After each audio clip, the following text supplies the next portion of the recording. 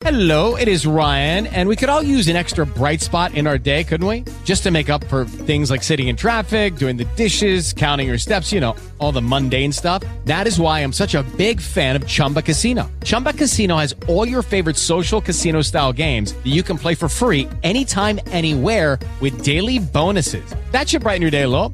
Actually, a lot. So sign up now at ChumbaCasino.com. That's ChumbaCasino.com. No purchase necessary. VGW Group. Void where prohibited by law. See terms and conditions. 18+. It is Ryan here, and I have a question for you. What do you do when you win? Like, are you a fist pumper, a woohooer, a hand clapper, a high fiver? I kind of like the high five, but if you want to hone in on those winning moves, check out Chumba Casino. At ChumbaCasino.com, choose from hundreds of social casino-style games for your chance to redeem serious cash prizes. There are new game releases weekly, plus free daily bonuses, so don't wait. Start having the most fun ever at ChumbaCasino.com. No purchase necessary. VGW Group. Void where prohibited by law. See terms and conditions. 18+. Good morning. Welcome. It is Eric Erickson here. The Eric Erickson Show across the state of Georgia and around the nation on Facebook Live right now at facebook.com/EW Erickson. The phone line's not open yet. We'll get to them in a minute. Forget impeachment right now. I think there's a bigger story, particularly for here in Georgia, the Sackerson-Singleton race. I realize it looks like a minor situation if you don't live in that area. If you live around the state of Georgia, it appears to be no big deal, but it's actually a pretty significant election last night in the Noonan and Peachtree City area south of Atlanta. If you're familiar with the area, the northern end of this district is Tyrone, Georgia. The southern end is Moreland. The western part is the edge of Noonan, where that Noonan bypass is, the Barnes and Noble, the theater and stuff. The eastern edge is Lake Peachtree.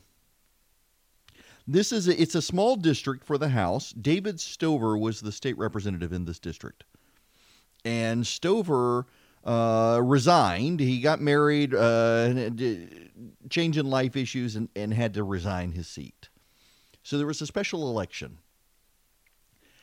One of the people who ran for the race, there were 4 people who ran, 1 Democrat, 3 Republicans. And the Republican who ran, who everyone expected to win, is the daughter of the former congressman in the area, Lynn Westmoreland's daughter. In fact, she had on her campaign sign Westmoreland, so everyone knew it was her. She's actually very popular in the district. Her husband's a Superior Court judge. The family's well-liked, very popular. And she was out there, out front, significant margin in the primary. I saw several polls that were conducted by outside groups. She needed 50 plus 1 to avoid a runoff. She was at 45%. And then something happened. Her disclosures were late. People were paying attention. Why is she late on her disclosures? What's in her disclosures? Well, it turns out in her disclosures, David Ralston, the Speaker of the House in Georgia, gave her money. And she became radioactive. I started talking about it on radio myself, that she was clearly David Ralston's candidate. In fact, I'm told by a member of the state legislature that the House Republicans were all encouraged to rally behind her and shut out the other guy. There were 3 other people running. One was a Democrat, and they were hoping to capture anti-Trump zeal.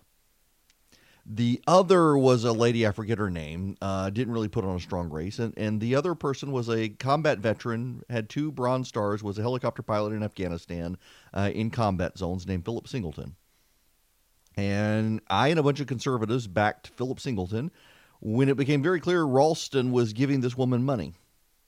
And lobbyists were giving her money, and other politicians were giving her money. Singleton got one $500 contribution from a politician. I saw that there were tens of thousands of dollars raised for the Westmoreland candidate from lobbyists and politicians in Atlanta. The Speaker of the House had consultants tied into the GOP establishment in Georgia, and what started happening when the race began changing is some Republicans got together with the Democrats and tried to push the Democrat into the runoff, thinking all of the Republicans would rally to Westmoreland Sackerson once they got into the runoff, but keep Singleton out of the race. The conservatives were rallying to him. If you could unite all the Democrats in the district and some of the Republicans, you could get a Democrat and a Republican into the runoff, have a general election, ensure the Republican won, and it didn't work out. Not only did it not work out, but Singleton came in first, headed into the runoff, once people got the message out that this is the Speaker's candidate. This is the Speaker's candidate. Westmoreland Sackerson went down in the polls. She was at 45% right before I think she got 20-some percent headed into the runoff, which wasn't good considering where she was in the polling. And by the way, I trust the polling. Small district, but had a good margin of error, had a good sample of people inside the district to show that she was in a very strong position. And she gets into the runoff, and it becomes just a slugfest. It becomes really, really nasty. And she has a ton of money outspending Singleton.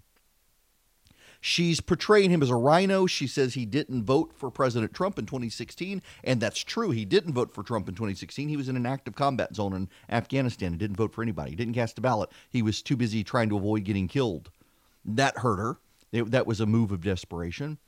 And then they got really nasty and started calling him a rhino. You couldn't trust him. He had run as an independent for Congress. When Lynn Westmoreland left, he ran for Congress. Drew Ferguson became the congressman, but he ran against Ferguson as an independent. Said he wasn't a Republican, he wasn't a Democrat. He was for smaller government. Neither the Republicans nor the Democrats supported smaller government, so he wasn't either one. And he lost. And so they attacked him for that he wasn't a real Republican. He was a rhino. And he said to the extent the Republicans abandoned their pledge for smaller government, yeah, he guessed he was. They keep promising smaller government. They keep refusing to deliver it. But then he kept pounding him. He didn't want to, by the way. He tried to avoid making this a case about the speaker, but ultimately the speaker was pouring money in against him with his opponent. The speaker was encouraging others to pour money in against him. And so he made it about the speaker, and he said, this woman is not going to stand up to the speaker. She's not going to stand up to him. She's not going to stand up to Atlanta politicians, and the speaker needs to go. The Republicans are going to lose in 2020 if the speaker stays. And he won with 58% of the vote last night. He won a campaign by running against the Speaker of the House in a Republican district. Now, in a Republican district in Georgia where the speaker, much of the state House Republican caucus and many lobbyists in Atlanta are pouring money in against him, he won. That should scare the mess out of Republicans statewide, that in a Republican district, by making it a referendum on the Speaker of the House, the Republican won. That should actually bother them tremendously, because that's a Republican district. The Democrats only need 16 seats in Georgia to get back the House of Representatives. They only need 16 seats. And there are a number of seats where Republicans barely won. Can you imagine what would happen if the Democrats started running ad campaigns with the victims of David Ralston's clients? The clients that David Ralston, for in some cases a decade, kept from ever having to go to trial for committing crimes or allegedly committing crimes. This is incredible. And it's going to blow up in the Republicans' face here in Georgia if they don't deal with the fact that the Speaker of the House is scandal-plagued. Even Republican voters don't like him.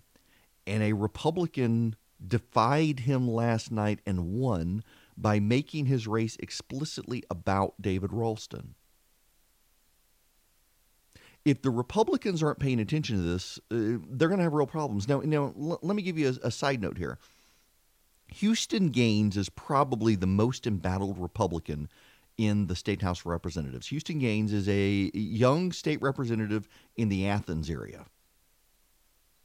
And his district is one that the Democrats have seen population growth in. His district is one where Hillary Clinton did exceedingly well, and he was able to hang on. All of that money the Speaker of the House directed to this special election in Noonan could have been directed to help Houston Gaines, but it wasn't.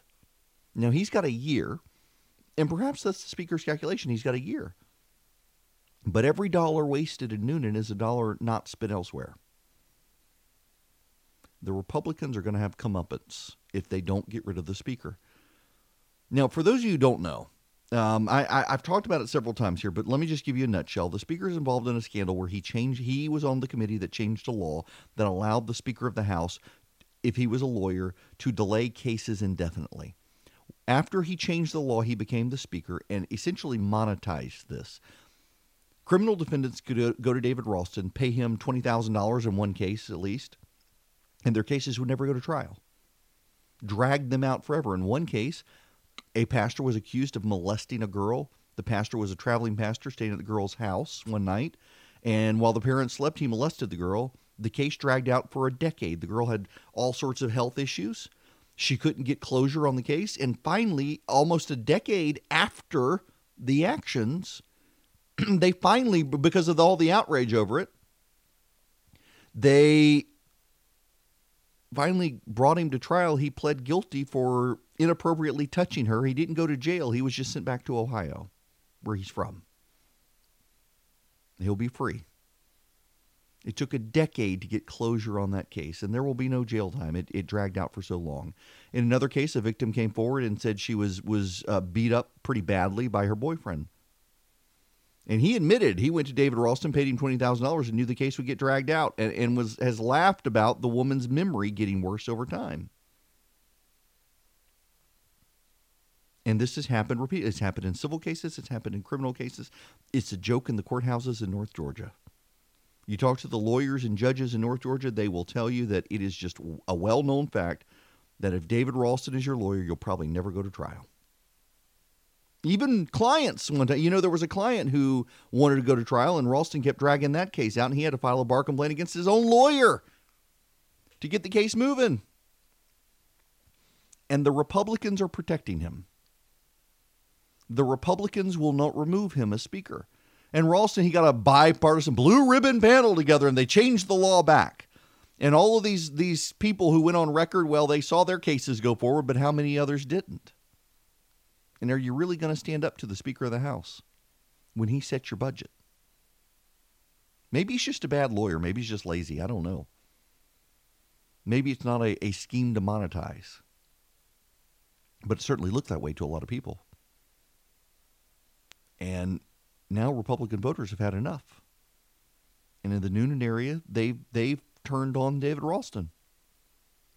And a candidate who, by all accounts, was well-liked, had high name ID, her father was a popular former congressman. She lost because David Ralston gave her money.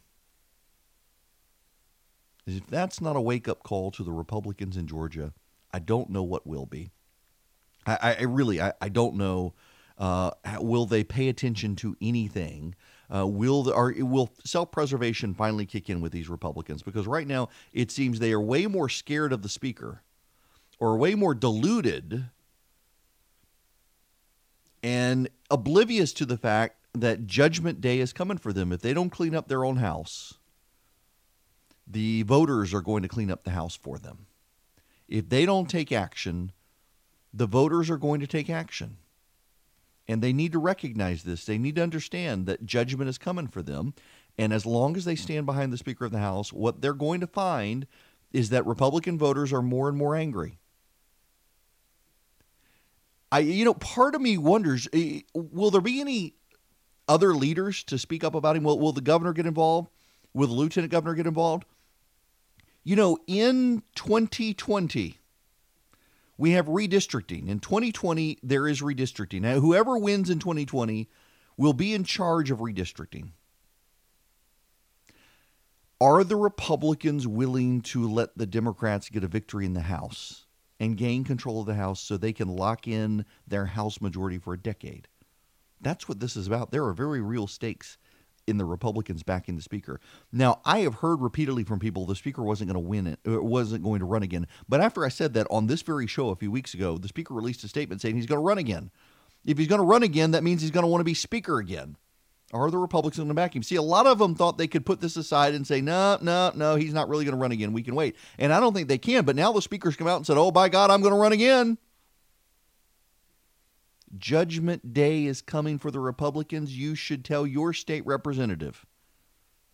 If you got a Republican state representative, you need to tell him Judgment Day is coming for them. If they stand behind the Speaker, you're not going to stand behind them. They need to know. You do not want the Democrats to gain control of the state house. They only need 16 seats, and most of those are in seats Donald Trump either lost or barely won in 2016. Judgment Day is coming. If you don't believe me, look at House District 71. In House District 71, the lawyers, the lobbyists, the politicians, the speaker, they all poured money in. They outspent the other guy, and the other guy won. Yes, you should. In fact, it'll be going out later today. If you want my recipe, text the word recipe to 33777. Phone lines are now open as well. We'll take your phone calls, 877-97-ERIC. That's 877-973-7425. We do need to get into national news as well here in this hour, and we will circle back to Georgia news in the second hour. I got to tell you, I am... Yeah, the news coverage, can we just acknowledge the news coverage as somewhat of an emotional roller coaster? The media wants us to be convinced this is a super serious matter, and they are certainly pushing Democrat talking points with the president's impeachment. The problem, though, is that they've been doing this for a long time, and this seems to almost be reporters crying wolf. And is there really a wolf this time, or is there something else? I want to put you run this montage by you. This is audio that stretches from 2017 all the way into 2019 of media coverage. Breaking news. A bombshell. Today is a turning point. Today was historically bad for President Trump. Today was a turning point. A turning point. We're at a turning point here. The beginning of the end for the Trump presidency. We have another bombshell. Mike Pence might have to assume the office of the presidency. Rumblings of the word impeachment. Breaking news. Another bombshell out of the White House. I believe this is the beginning of the end. I do too. It's really the beginning of the end. He may be feeling the walls closing in on him. All the walls closing in on him. The walls closing in on him. Breaking news, a new bombshell. One astrologer says this means the beginning of the end for President Donald Trump. Trump will resign. Trump is going to resign. Is this the tipping point? I know we've said it over and over. You think this is a tipping point? And over and over. This is a tipping point. And over and over. Breaking news, President Trump off the rails. It was the beginning of the end today. The beginning of the end. Breaking news tonight, new bombshell. This is the beginning of the end. The beginning of the end. The walls are closing in. The walls closing in. The walls closing in. Breaking overnight bombshell. This is a very dramatic day, and I think it might be near a tipping point. Do you think this is a tipping point?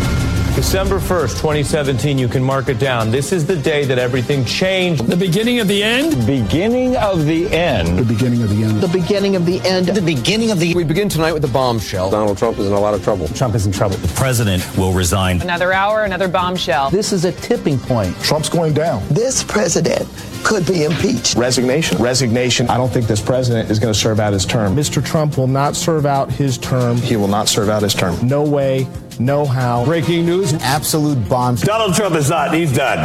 And it's over. It's over. The walls closing in. The walls closing in. This is going to be the Achilles heel. Breaking news tonight. I expect Trump to depart. This week will be the watershed week. Trump is in big trouble. Trump's in a lot of trouble. It's a sign of a terrified old man who feels the Walls closing in. The walls are increasingly Closing in on him. tonight. The walls are closing in. today changed everything. This is the beginning Of the end. today, the biggest Tipping point for the Trump administration. What a historic day. The bombshells. He's underwater. He feels The walls closing in. Turning point. we may be at a tipping point. It's the beginning of The end. The beginning of the end. Another bombshell. bombshell. Bombshell. Bombshell. Bombshell. Bombshell. Bombshell. This is a bombshell. It is.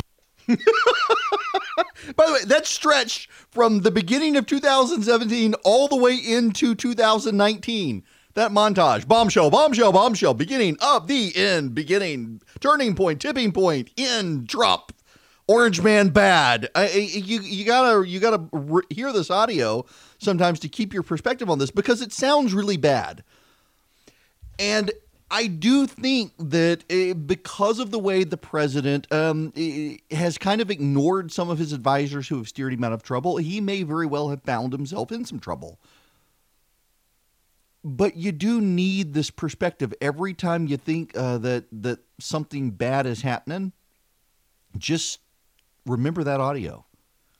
Remember that the Democrats have been crying wolf about this stuff for a very long time. Since the beginning of his administration, they've been doing this. I'm totally going to play this again before the show is out today. I am totally going to play it again. Because there is troublesome news out there. And notice I'm actually downplaying it right now. Because I don't think it's helpful to come out every day like the news media is doing. Say, impeachment update. There's plenty of other news going on out there. There's plenty of other stuff. We got Mark Zuckerberg caught on audio talking about Elizabeth Warren and breaking up Facebook. We've got Spider-Man is back in the Marvel Cinematic Universe. Eating red meat turns out not to be terrible for you. We're actually going to talk about eating red meat not being bad for you. New study, and the environmentalists out there are livid at the scientists. They want a retraction in the study, not because it's medically unsound, but because if people actually follow the advice, it'll be bad for the environment. I'm not making that up. There's a lot of other news out there. And, of course, the president and the border wall. And the president wants a moat filled with alligators. I know where he got that from. I want to talk to you about that when we come back. But before we get there, I want to spend a little bit on the rise of homeless camps around the country. You know, Rome's been dealing with this issue. Atlanta as well has been dealing with the issue. Savannah and Macon all dealing with homelessness and people parking on the streets, and local communities not sure what to do with it and basically turning a blind eye to it and saying, I guess we'll just put it in the law that they can do it. Let's talk about that when we come back. So, for those of you listening in South Georgia, the Argentine black and white tegus is being sighted in South Georgia on trail cams. They are giant lizards. Think Komodo dragons, but not quite as small. They get to be 4 feet long. They are not native. People keep them as pets, and they get to be giant, and they get released. Idiots. You know, this is the whole python issue down in South Florida. People were having pythons. They didn't know what to do with them. Instead of giving them to a zoo, they released them into the wild. And now you've got this massive ecological damage being done by the pythons that are not native to the Everglades, eating the alligators and the deer and everything else. Well, the Georgia Department of Natural Resources has been working since the beginning of the year to trap the tegus, sighted in Toombs and Tatnall counties in South Georgia. It's investigating reports in other parts of Georgia. People have been seeing them crossing dirt roads. They've shown up on trail cameras. According to a report last year, much of the South and northern Mexico contains suitable habitat. And Argentine black and white teguses can grow. This is just horrific. They're not native. It's illegal to release them in the wild. They've got few predators, can multiply quickly. Females reproduce. They can reach 12 inches long, lay 35 eggs a year. They're not aggressive, but they'll defend themselves. They got sharp teeth and claws and strong jaws. Birds and small animals and insects are targets. They eat fruit, vegetables, plants, pet food, eggs of chickens, ground nesting birds, other reptiles, including alligators and tortoises. My goodness gracious. The large lizard hasn't been spotted this far north yet, but DNR is asking the public to let it know if you happen to see one. Essentially, they're large black and white lizards, and they cannot be released in the wild. And you got to be careful. So just keep in mind. Just watch out. This is a random story. I realize it just crossed my desk. Wow. We got an Argentine lizard invasion because idiots who have them drop them off in the wild instead of taking them to an animal shelter when they're tired of them. I don't know why people do that with pets. Aggravating. Okay. Now, I want to talk about something that is not, it's political, but it's not Trump related. Can we do that? Can we talk about something other than the president? He lives rent-free in so many people's heads these days. I don't understand why we need to make everything about the president. By the way, you should know Gallup polling just came out. The Supreme Court, the most popular it's been in more than a decade. Interesting after the Kavanaugh situation. Well, I don't want to talk about the Supreme Court. I want to talk about homelessness. Listen to this from Fox News. I think people have to understand just how serious the crisis is in California. I mean, murders and rapes in Los Angeles have gone up 16% and 31% over the last year. Fentanyl deaths are twice as high this year as they were at the same period last year. You have the residents of San Francisco, as you said, they're taking the law into their own hands, trying to deal with the crisis in pretty extreme ways. People can't walk on the streets. They can't push their baby strollers on the streets. The streets are covered with feces. They're covered with infected needles. People shoot drugs in the street. We're dealing with a complete breakdown of social norms here. There needs to be a state of emergency to deal with the housing shortage, to deal with the drug epidemic and to deal with the mental health crisis. But what we would actually have psychiatric beds available. We have the resources available. The government is absolutely failing to take action. This is Los Angeles, not San Francisco. We've heard a lot about San Francisco, not Los Angeles here. They're increasingly turning a blind eye to homelessness, and it's a growing issue in progressive enclaves around the country, that homelessness is not a problem if you don't treat it as a problem. In Austin, Texas, the mayor of Austin, Texas, is asking the police to stop carrying guns and tasers and instead carry 4-foot-long rope. Why should the police be carrying rope in Austin, Texas? Because the homeless are allowed to set up camp outside of a 4-foot distance from someone's private property. And as long as the outer edge of the homeless encampment is 4 feet from the private property, they're not breaking the law. And the mayor wants the police to do that. Y'all, this is crazy. Let me tell you what's going on here. You genuinely cannot understand this, or frankly, you can't understand the horrific story in the New York Times of child abuse and the child pornography epidemic that's happening online and spreading around the world. You can't understand any of this without understanding the collapse in the Western civilization of Western Judeo-Christian society. You can't. Now, I know. I'm playing with fire here by doing this because it drives secularists insane when you say this, but it's true. It is absolutely true. True that. True. Siri.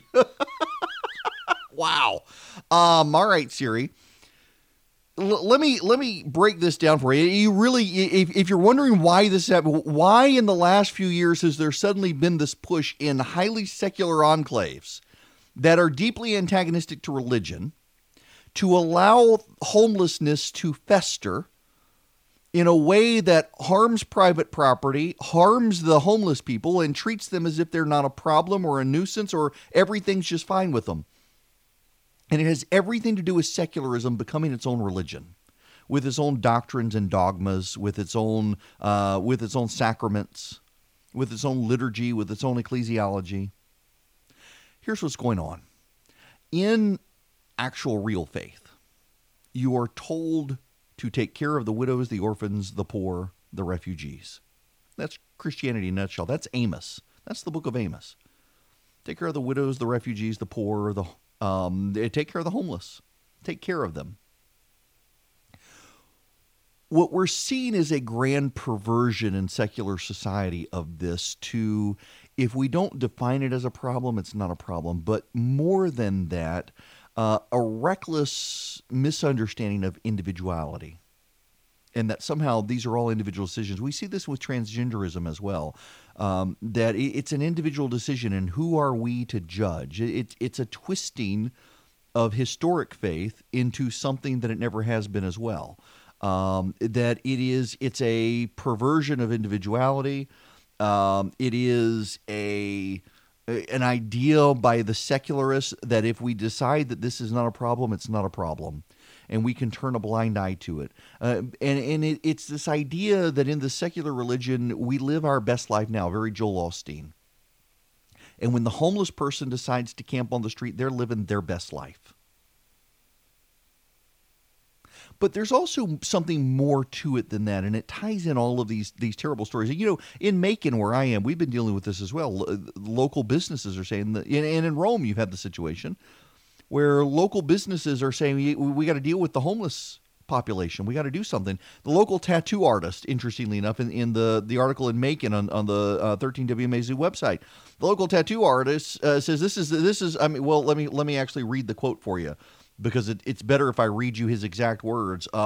There's a local homeless man who's been threatening local business owners. He slashed tires for one of the local business owners.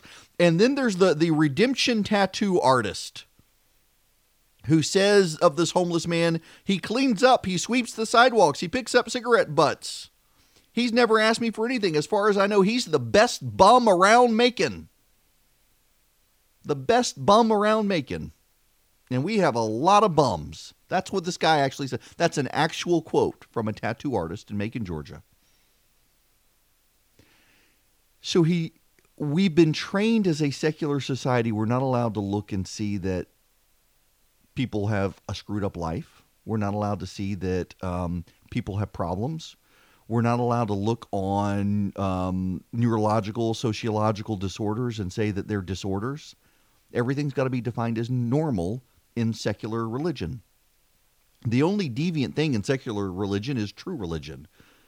I think it was Gertrude Himmelfarb who noted that deviancy is defined downward, that the two-parent nuclear household is defined as deviant, where deviant is propped up as somehow normal. We're to look at normalcy and look at it as bad. We're to look at the people going to church on Sunday as somehow deviant. And we're to look at the homeless guy who slashes people's tires when they ask him to move as somehow just another expression of normal in some case. And that's what we're seeing in secular society around the country.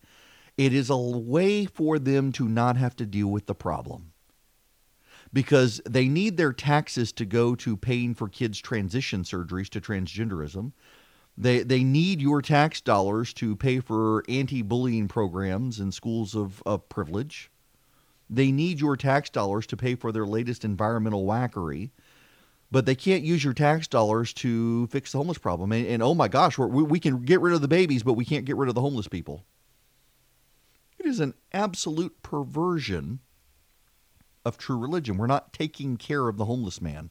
We're not helping him out of his destitute state.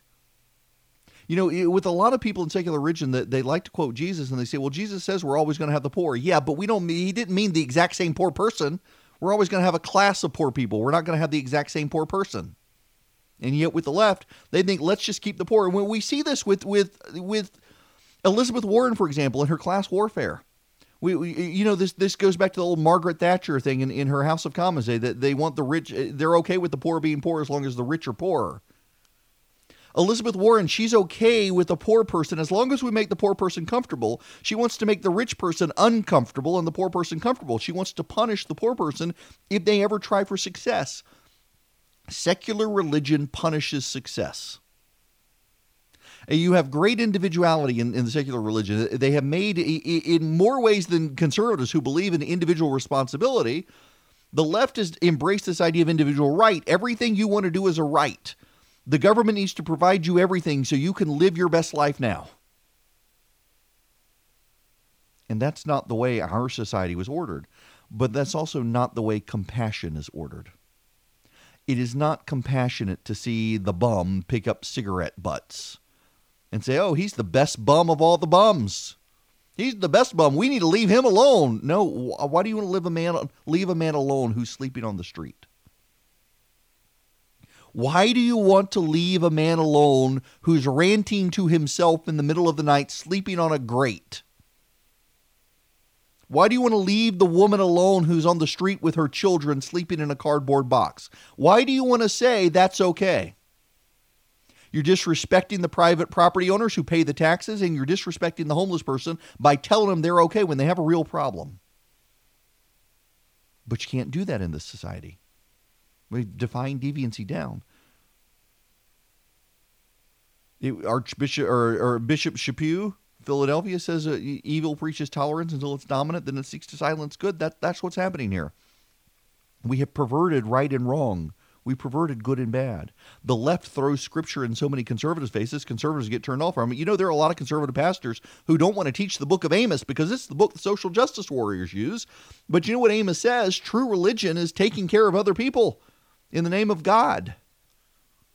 And the left's not taking care of other people. The left is just defining it as not a problem, so they don't have to take care of other people. And this, by the way, this is where I think conservatives should step up, and where churches in particular should step up.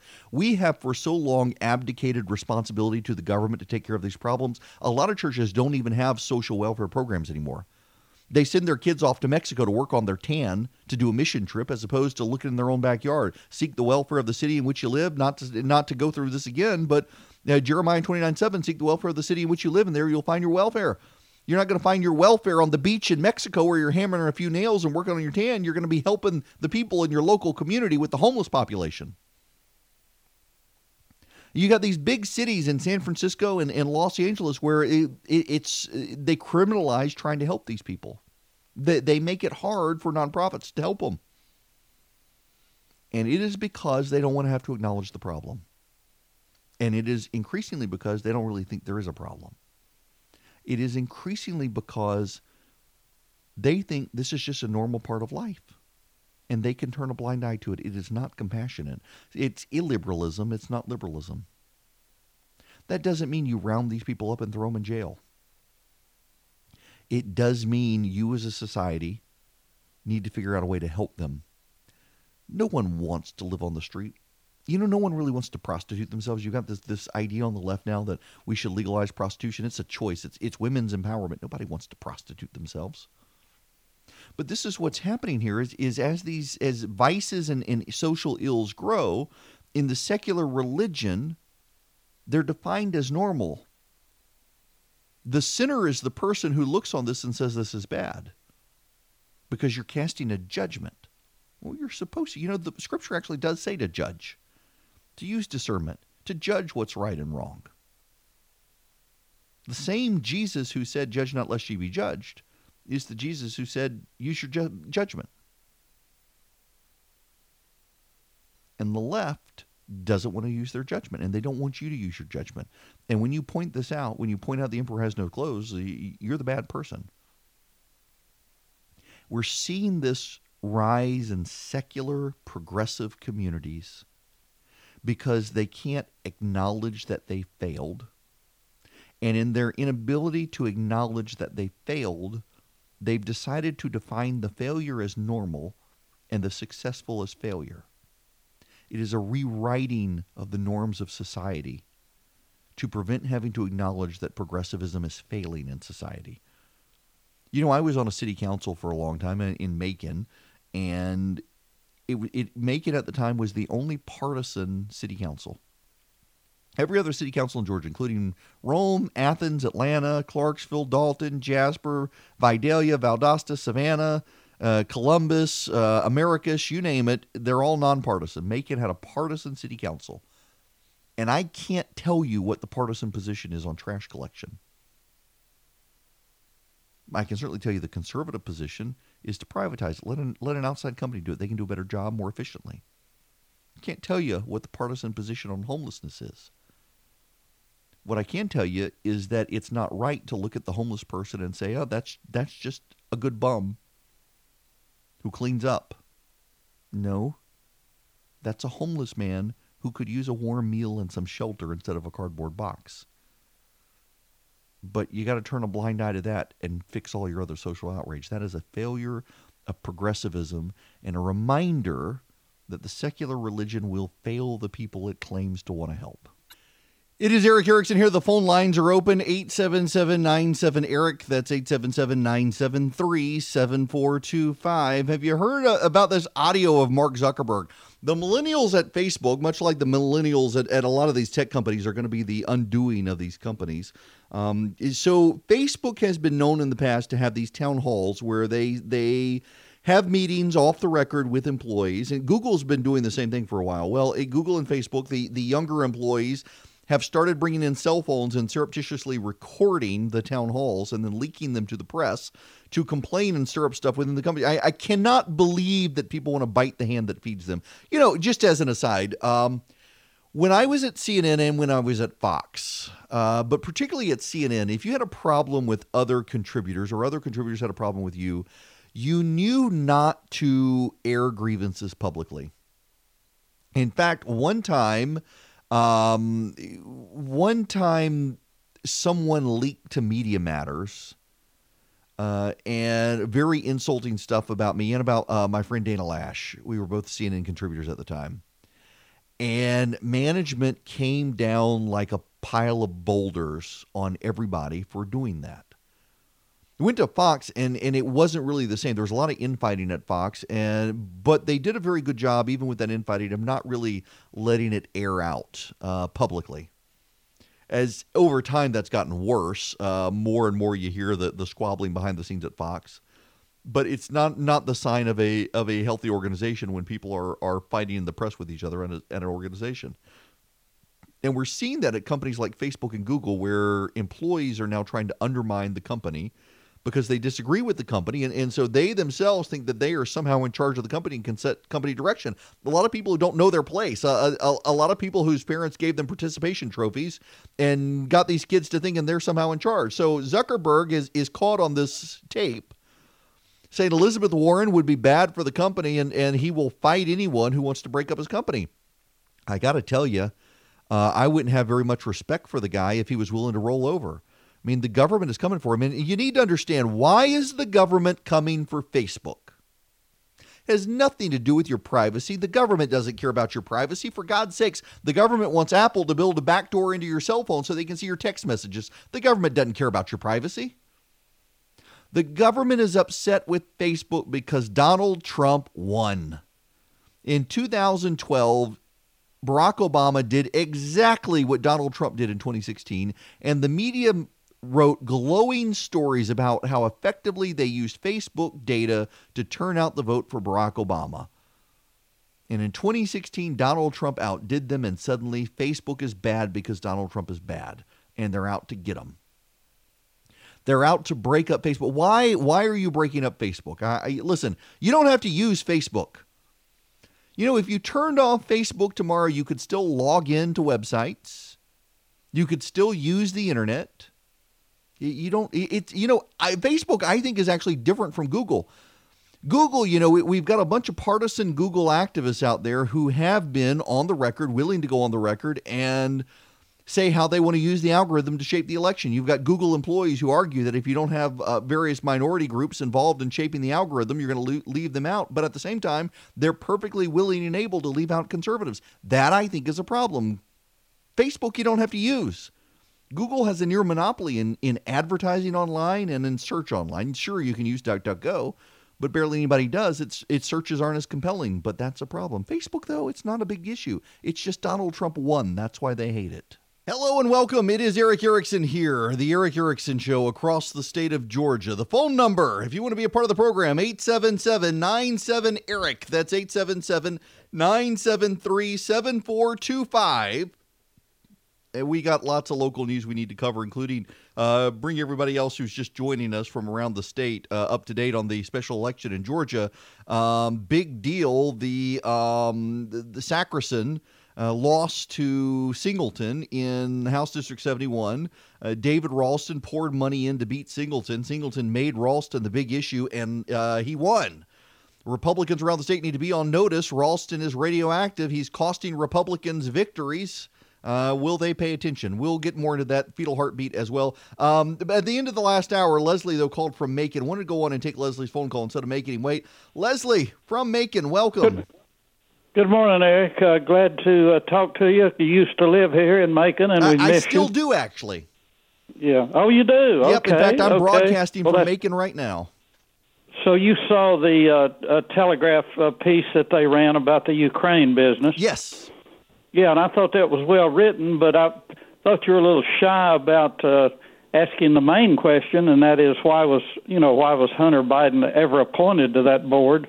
What's the reason for that? So, and I would have given, I would have given his salary, $300,000 a year for sitting on a board, and he's been on it for 5 years. I would have mentioned that salary. Right.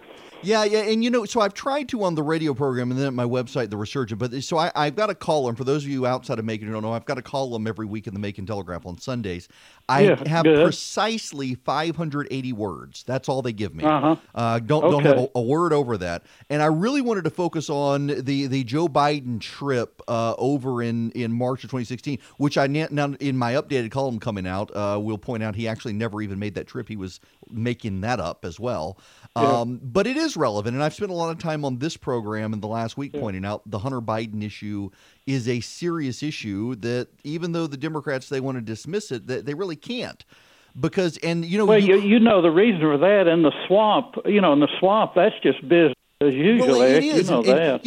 Leslie, there's actually a great, of all things in the New York Times today, Ross Douthat has a great column out today about, the reason so many people are willing to excuse Donald Trump and behavior they might not have excused in the past is look at all the people, including the Bidens, who enrich themselves during their time in office. They're public servants making $200,000 a year, and they become multimillionaires while being in government. So, I agree with you. Although, Leslie, you'll like this punchline. So it turns out, I've been writing this column in the Macon Telegraph since 2013, and I don't get paid for it. I just every week. Oh, really? The They don't. I wondered about that. Well, I'm sorry. Paid. So they told me they can't take my column this week on Hunter Biden because I'm not. Oh my goodness! They've got to pay me to take my column. And I'm like, I've been doing this since 2013 without pay, and now you're telling me you've got to give me money. I mean, I'll take the money, but I don't need the money. How do you interpret that? That's strange. What do you think? Well, so there were rules changed by the Obama administration on contract work and employment on employee work, and the way that you have to under labor law, thanks to the Obama administration now, they essentially do have to pay you. You can't do free work for a company anymore. They've got to pay you something, or they can get in trouble.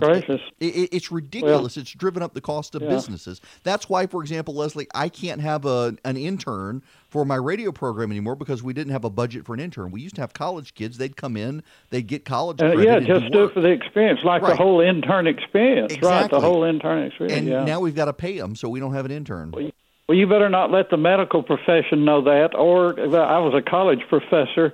You better not let the college professors know they can't use those students anymore. Exactly. That'd be Well, even rough, then, they're having to it? pay them. Well, Leslie, look, thanks very much for the phone call. It's good to hear somebody. Thanks, I'm broadcasting right now from Macon. Keep up the good work. Thanks very much. That's Leslie from Macon. If you want to call in and be a part of the program, 877-97-ERIC, 877-973-7425 is the phone number. Now, we got to talk about some other local. I'm trying intentionally, willfully, if you will, to avoid fixating on impeachment right now because we've been fixating on impeachment since last week. And I do not think impeachment is as big a story right now as the media wants you to believe. And there's plenty of other stuff there. We will get into it. Right now, though, I want to focus on the fetal heartbeat legislation, which someone sent me the Atlanta Journal-Constitution headline that the AJC calling it Judge Halt's anti-abortion law. It is, they couldn't say Judge Halt's fetal heartbeat law. It's got to be anti-abortion, which implies something it's an editorializing in their headline. And I think it's fair, a fair comment to say they're editorializing in their headline. Not the fetal heartbeat law, the anti-abortion law. Frankly, I think we ought to own it. Yes, we are against we are against murdering children, and that's what it is. Whether you want to believe it or not. I mean, come on. Do you know how an abortion is performed? It's absolutely. There's a problem there, but the judge has halted the fetal heartbeat legislation, and I got to tell you, I've got several friends of mine in the conservative movement who are blowing up this judge as an activist judge. I don't fault the judge, who, by all accounts, from people who know him, is a fairly conservative guy who would have loved to have not halted the law. Here's the problem. District court judges, if you're a district court, unless you're an activist progressive judge, district court judges are bound by higher court opinion. And based on higher court opinion, everyone knew, even if they didn't want to admit it, everyone knew going into this judge had to issue an injunction against the law while there was a hearing. There is Supreme Court precedent on this, and a federal district judge has no authority to overrule the Supreme Court, whether you want to believe it or not. I'm not going to attack the judge on this because the judge couldn't do otherwise. He followed the law. And what we should want are judges who follow the law. We should not want judges who are activists. And it would be an activist court if the judge refused to issue the injunction. Now, don't hate me for saying it. That's just the reality. I want a conservative judge who's going to follow the law. The problem is the law, the existing case law from the Supreme Court. The problem's not the judge. And we hopefully now have a Supreme Court majority. In fact, they should be taking an abortion case this year where they roll some of this back so judges have a little more discretion to not have to issue these injunctions. But until they do, I think you want a federal district court that's going to uphold what the Supreme Court case law is and what the law is. But here's the dirty little secret we might as well discuss here. A lot of Republicans in the state legislature voted for the fetal heartbeat legislation knowing the judge would stop it. The fact of the matter is Republican elected officials tend to not be as pro-life as they claim. They know they have to be pro-life to get elected, but deep down they're not really pro-life.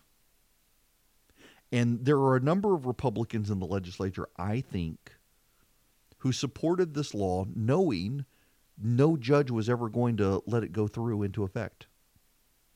So they could take the win and be the hero while knowing that a judge would protect them from ever having to deal with the consequences of a law they didn't really want. And that's just the truth. I've got a friend of mine who now works for the Trump administration, a very high-ranking Trump official, who used to be deeply embedded within the pro-life movement. And she told me one time that she would far rather go meet with a radical progressive member of Congress who has Planned Parenthood material in their office than with most of the pro-life Republicans in Congress. The reason is because she knew going in to the progressive Democrats' office that they disagreed on this issue. And so they can have an issue understanding that they come from different worldviews, that they're never going to agree on this issue, and yet they may be able to find common ground on funding women's health, things like that. But when you went into a Republican member of Congress's office who was pro-life, a lot of times you would encounter someone who just wanted to head pat pro-lifers, give them the spiel, but wasn't really pro-life, and you could tell from their actions and the way they talked, they're just going through the motions with this person. They treat them with contempt. They look down on them. We had an elected Republican in the U.S. Congress here in Georgia who multiple people told me would go to the Capitol Hill Club with his buddies in 2010, 2011, and absolutely ridicule the Tea Party activists who had come into his office. And he would say all the good things. He would say all the appropriate things. He would pat him on the back and, yeah, I'm with you. We're going to cut government. And then would go out drinking with his buddies at night, absolutely ridiculing the Hicks and Rubes who came to his office. And many of the Republicans in Congress are like that. They are deeply contemptuous of their base. In a way, to some degree, this is lessened over time. There's been so much rollover, and many of the people who have gotten elected in the last few years have risen up through the Tea Party movement in Congress, and so they're true believers. The same thing with the left. A lot of the leftists have never been comfortable with the mainstream Democrats coming into their office. These Democrats have always been far more radical, and they are far more comfortable now with the leftward drift of the party. Now, there are some who aren't. There are some who are deeply troubled by it, and just like these Republicans, go through the motions of screaming about progressivism, let's expand communism nationwide, and they're really actually deeply fearful of it. But you have this with Republicans, and you have it with Republican legislators in the Georgia legislature. Many of them did not want the fetal heartbeat legislation to pass. And they only voted for it because they knew a federal judge would stop it. If you don't believe me, look at the school choice legislation. There is a dramatic overlap in support for pro-life measures and school choice because pro-lifers, unlike what the left says, really do believe that while life begins at conception, the government must pass pro-life policies to elevate people into better existence and out of poverty over time.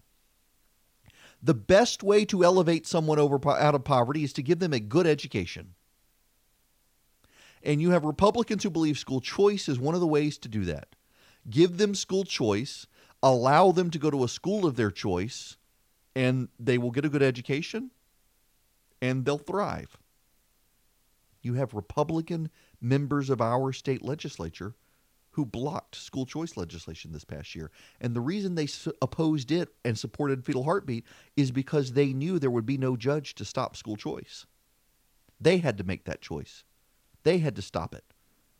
With fetal heartbeat, they knew there was going to be a judge to block it.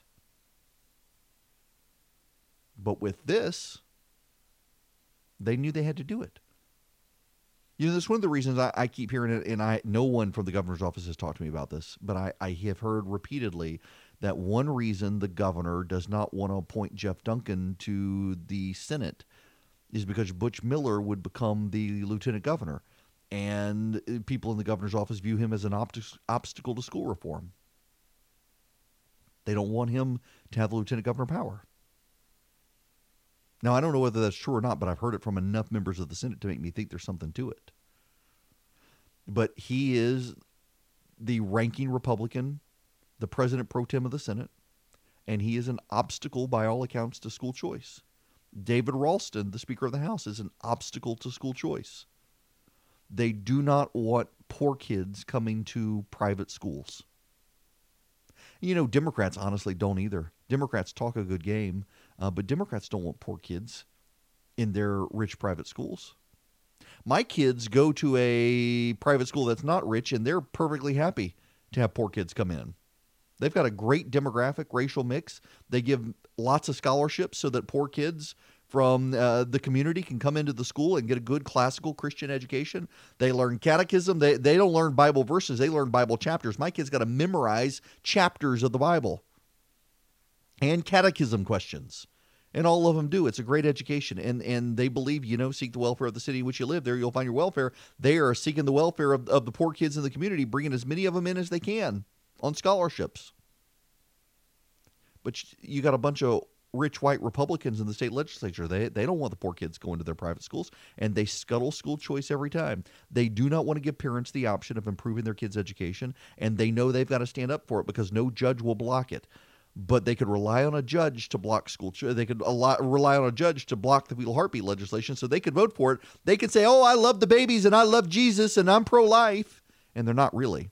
They could lie to your face and vote for that law knowing a judge would stop it. And a judge had to stop it. The judge had no choice. The judge is not the bad guy here. The judge, if anything, showed himself to be willing to adhere to the law. He wasn't a progressive radical. Now, a progressive radical would have thrown it out and declared it unconstitutional then and there. He didn't do that. He's enjoined it. He'll have to have a trial on it. And maybe, who knows, he'll have the hearing and decide, you know what, we can do this. But under Supreme Court precedent, he couldn't let it go into effect. He had to enjoin it. And I'm okay with that. Everyone knew that was going to happen. Those who say otherwise are lying to you. They all knew it was going to happen. But we need to be clear here. I actually want this law to go into effect. And I think Ed Stetzler did his homework to take a plausible argument based on Roe and say, we're treating the entire person here. And under Roe, if you treat the fetus as a human being through everything, through tax law, through criminal law, through everything else, then you're treating that as a human, and as a human, you can protect that human's life. That argument is founded in Roe, but amplified in Casey. And that's what we did. That's why this law should be constitutional. But because of what it does, the judge had to enjoin it and have the hearing on it. And I think at the hearing, maybe they will. I don't know. The odds are it'll have to go on appeal. But let's just be real clear here. Let's not be fools. Let's not act surprised. There are Republicans in our legislature who voted for this law knowing the judge would stop it because they don't really want it to go into effect. If Roe v. Wade were overturned tomorrow, you would have a much harder time passing this law through Georgia's legislature with the exact same legislature we have. And that's the sad reality. I would just like to note something for the record. I think that the impeachable act of the president is congratulating the Chi-Coms on their 70th anniversary. No American president should ever congratulate the Chinese. Now, it's not really impeachable. I kid. You know, Rush was talking about me yesterday. We've had people call into this program and my other program who are Republicans. Two of them I know for certain were the president's supporters in 2016. You know, you can always have people troll, but these two I know were presidential supporters in 2016. And they're all calling in, they're saying the same thing. I'm tired of this, and I wonder if it would be best if the president went away. I'm wondering if we should just move on to Pence. They're never going to let him go. For the sake of him and the country, let's just get over it. Let's move on. I played this audio in the first hour. I'm going to play it again now. This is a compilation of the media from 2017, January 2017, until January of 2019. And I send this out to conservatives who are battle weary. And I understand that you're battle weary. I understand. It frustrates me too. It seems like nonstop. And the president does stuff. He gets on social media. He makes things worse. He does. Let's just acknowledge it. But also we need to acknowledge that what you're experiencing right now is media fatigue, not so much scandal fatigue. The media does this with every Republican. Breaking news. A bombshell. Today is a turning point. Today was historically bad for President Trump. Today was a turning point. A turning point. We're at a turning point here. The beginning of the end for the Trump presidency. We have another bombshell. Mike Pence might have to assume the office of the presidency. Rumblings of the word impeachment. Breaking news. Another bombshell out of the White House. I believe this is the beginning of the end. I do too. It's really the beginning of the end. He may be feeling the walls closing in on him. All the walls closing in on him. The walls closing in on him. Breaking news, a new bombshell. One astrologer says this means the beginning of the end for President Donald Trump. Trump will resign. Trump is going to resign. Is this the tipping point? I know we've said it over and over You think this is a tipping point? and over and over This is a tipping point. and over and over. Breaking news, President Trump off the rails. It was the beginning of the end today. The beginning of the end. Breaking news tonight, new bombshell. This is the beginning of the end. The beginning of the end. The walls are closing in. The walls closing in. The walls closing in. Breaking overnight bombshell. This is a very dramatic day, and I think it might be near a tipping point. Do you think this is a tipping point? December 1st, 2017, you can mark it down. This is the day that everything changed. The beginning of the end? Beginning of the end. The beginning of the end. The beginning of the end. The beginning of the We begin tonight with a bombshell. Donald Trump is in a lot of trouble. Trump is in trouble. The president will resign. Another hour, another bombshell. This is a tipping point. Trump's going down. This president could be impeached. Resignation. I don't think this president is going to serve out his term. Mr. Trump will not serve out his term. He will not serve out his term. No way, no how. Breaking news. Absolute bombshell. Donald Trump is not. He's done. And it's over. It's over. The walls closing in. The walls closing in. This is going to be the Achilles heel. Breaking news tonight. I expect Trump to depart. This week will be the watershed week. Trump is in big trouble. Trump's in a lot of trouble. It's a sign of a terrified old man who feels the Walls Closing in. The walls Are increasingly Closing in on him. tonight, the walls are closing in. Today changed everything. This is the beginning of the end. Today, the biggest Tipping point for the Trump administration. What a historic day. The bombshells. He's underwater. He feels The walls closing in. turning point. we may be at a tipping point. It's the beginning of The end. The beginning of the end. Another bombshell. Bombshell. Bombshell. Bombshell. We'll be back with more Georgia news. It is Eric Erickson here, the Eric Erickson Show across the state of Georgia, around the world on Facebook Live right now. The phone number, 877-97-ERIC, 877-973-7425. John Ossoff here in Georgia raised $800,000 in 3 weeks in his run against David Perdue. $800,000. Teresa Tomlinson came in second with $500,000 raised, but there's a catch. And we shouldn't downplay the catch in his fundraising, in Ossoff's fundraising. Ossoff transferred $500,000 into his account. So his $800,000 in 3 weeks is still impressive. It's still an impressive $300,000. But it's $800,000 because he had money sitting in his other account. Remember, he ran in the special election against Karen Handel and clearly left money on the table. I wonder if he spent that $500,000, could he have won? It came close. But he didn't win. And now he wants to run for the Senate. And in running for the Senate, he, wants to have a big splash. By the way, Sarah Riggs Amico got a big union endorsement, the International Brotherhood of Electrical Workers, Local 613. 5,500 workers contributed $5,000 to Sarah Riggs Amico's campaign.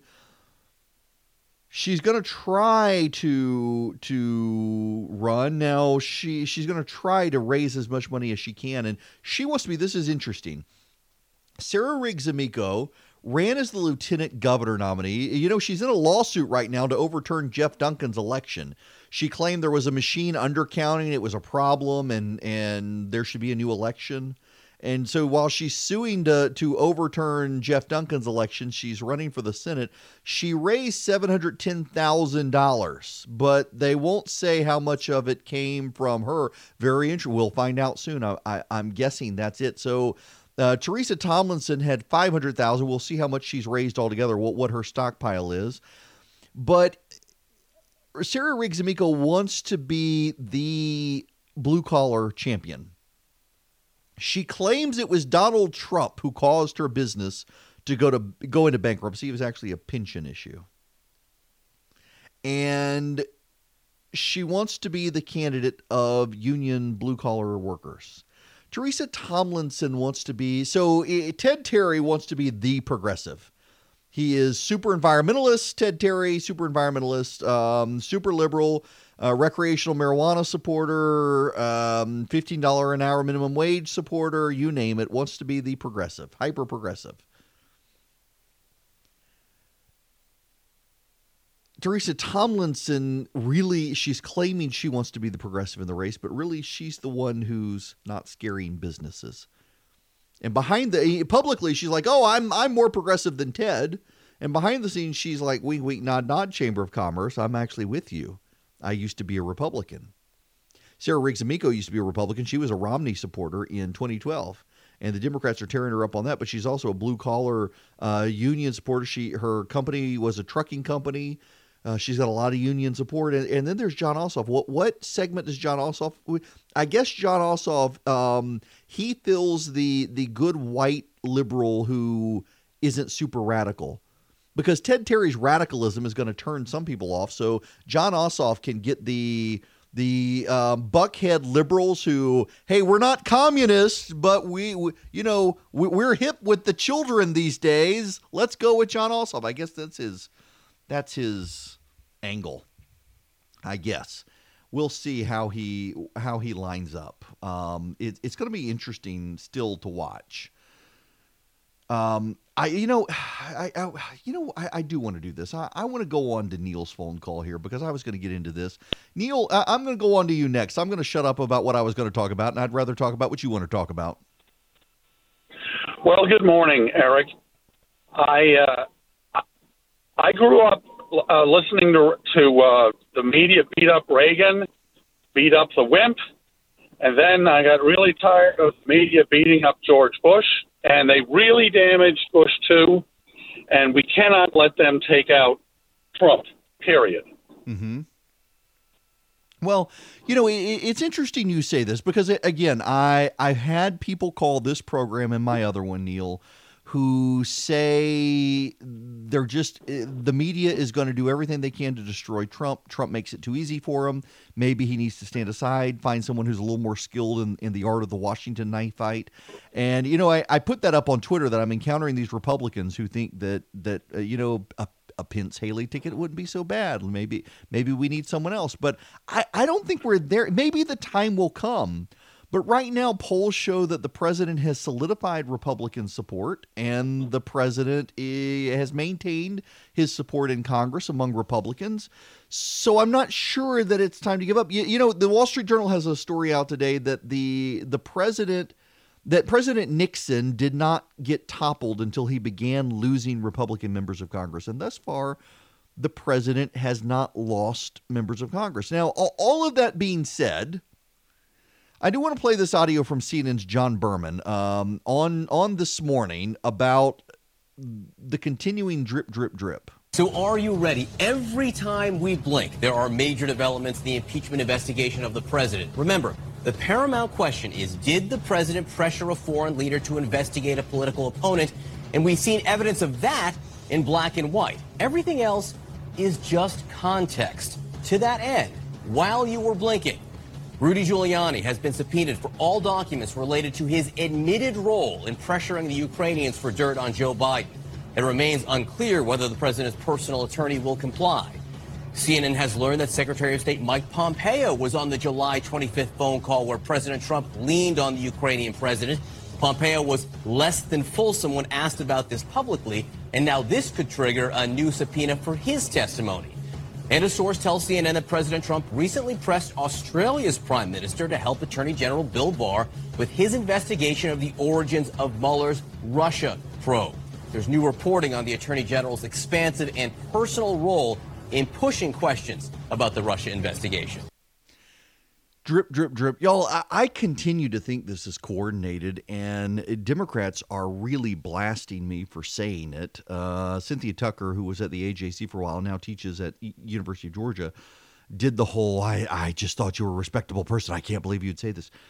I don't know why Democrats are so defensive about pointing out that there's coordination going on. If you're the whistleblower, you drop everything. You dump it all out. But that's not what's happening here. We first have rumors in the press about a phone call with Ukraine's president. We then have suggestion there's a transcript. The transcript comes out and there's suggestion there's a whistleblower complaint, and the media, we don't know that it's actually related to this, but wink, wink, nod, nod, yes, we know it is. And then the whistleblower comes out and the media, aha, look at this paragraph. There are other transcripts. And then we know that there's drip, drip, drip. There's the Mohammed bin Saud, the Crown Prince of Saudi Arabia transcript. And then we know there's a Vladimir Putin transcript. And then we know there's an Australian transcript. Now we know that Mike Pompeo was on the phone call and he denied he was on the phone call. This is clearly coordinated. This is what Andrew Breitbart used to do. And I said this yesterday. This is what Andrew Breitbart used to do. It's a good skill of investigative journalism. You throw something out there and you wait for the other side to deny it, and then you say, aha, I've got the facts to contradict you. So the White House puts out the transcript and says, yes, the president had this phone call. And then the whistleblower complaint comes out and says, hey, there's actually other transcripts in there. Well, what other transcripts are in there? And then someone leaks about the Saudi Arabian one. Then somebody leaks the Russian one. Then somebody leaks the Australian one. And then they go full circle back into the original one. They've gone out. They put a camera in Mike Pompeo's face and said, were you on the phone call? And he says no. And now they've come out and said, he was on the phone call. They knew that all along. They knew that all along. It's all a setup. I understand there are Republicans tired and weary, and you know what? I'm tired and weary. But again, I played that audio twice now. I don't need to play it a third time. The media wants you to do that. As Neil pointed out, when Reagan was president, I was little, but I'm a student of history, and they kept trotting out scandal after scandal after scandal. When George H.W. Bush was president, scandal after scandal after scandal. When Bill Clinton was president, suddenly he was scandal-free until the supposedly manufactured Whitewater scandal. And that was all a Republican hit job. George W. Bush becomes president, and scandal, scandal, scandal. Barack Obama becomes president, and miraculous miracle of miracles, there was no scandal. I mean, people do forget that the Clinton impeachment stuff, the media was insistent there was no scandal until Republicans showed them, yes, actually there was. They denied it. And with Barack Obama, there were plenty of scandals. I mean, the Fast and Furious operation, for God's sakes. The IRS targeting Tea Party conservatives. There were plenty of scandals. The Iran situation, admitting they lied to the media to get this thing through. That was a scandal. But the media would have you believe there were no scandals. You cannot believe the media on Donald Trump if they're not willing to be honest about the president, about President Obama. And that's part of what gets me here. I was actually thinking about this morning. I've got a lot of friends of mine in the media who passionately hate Donald Trump. And they occasionally reach out to me and say, well, how can you support this guy? He's destroying our democracy. Echoing Elizabeth Warren. Let me play this audio from Elizabeth Warren. Do you believe that our democracy is at risk? Yes, I do. Yes, I do. But understand, again, Mark, our democracy has been at risk for a long time now. Because when we have an America that works better and better for the rich, why do you think that's so? It's because they have figured out how to control the levers of power. Think about it this way. Who do you think's making the big campaign contributions? Who's hiring the armies of lobbyists and lawyers, the bought and paid for experts, funding the think tanks, getting the PR firms out there? And why? So they can just keep moving those decisions. There are a lot of people in the media who I know, I respect, I'm friends with them, but they prided themselves on being objective, and they've lost their ever-living mind because of Donald Trump. And they cannot believe, how could you go from opposing him to supporting him? I can understand people who went from opposing him to opposing him even more. How can you go to liking him? So I don't necessarily like the president. We get along. I don't really care for him, his morals. He's, the president's actually a deeply funny person. He's not a bad guy. We may disagree on a lot of stuff. I certainly disagree with him on some of his policies, like tariffs and whatnot. Boy. I'm not willing to be browbeaten by people in the media who could never recognize a scandal in the Obama administration and took 8 years off from the news, who now suddenly think there's a scandal every day. I'm just not willing to do it. The media gave a pass to everything Barack Obama did. Like, for example, did you know that Newsweek is running a daily counter on how many times Donald Trump plays golf? Now, I took the position in the Obama administration that we should want him to play as much golf as possible. We should want him to play as much golf as possible because if he wasn't in the White House governing, we were all safe. There were a lot of conservatives like, oh, he's wasting taxpayer dollars. And it is absolutely hypocritical for Republicans to give Donald Trump a pass on the amount of golf he plays when they thought it was a big deal when Barack Obama played golf. But it's really damn hypocritical for the media to have defended Barack Obama that entire time. And they're like, look at how much golf he's playing. He's not doing the job. Role reversal. I'm just not willing to be browbeaten by a lot of people in the media, some of whom I respect. Say, now, how can you support this guy? Look at him. Look at what he's doing to democracy, when they're not even willing to recognize that Barack Obama did anything wrong.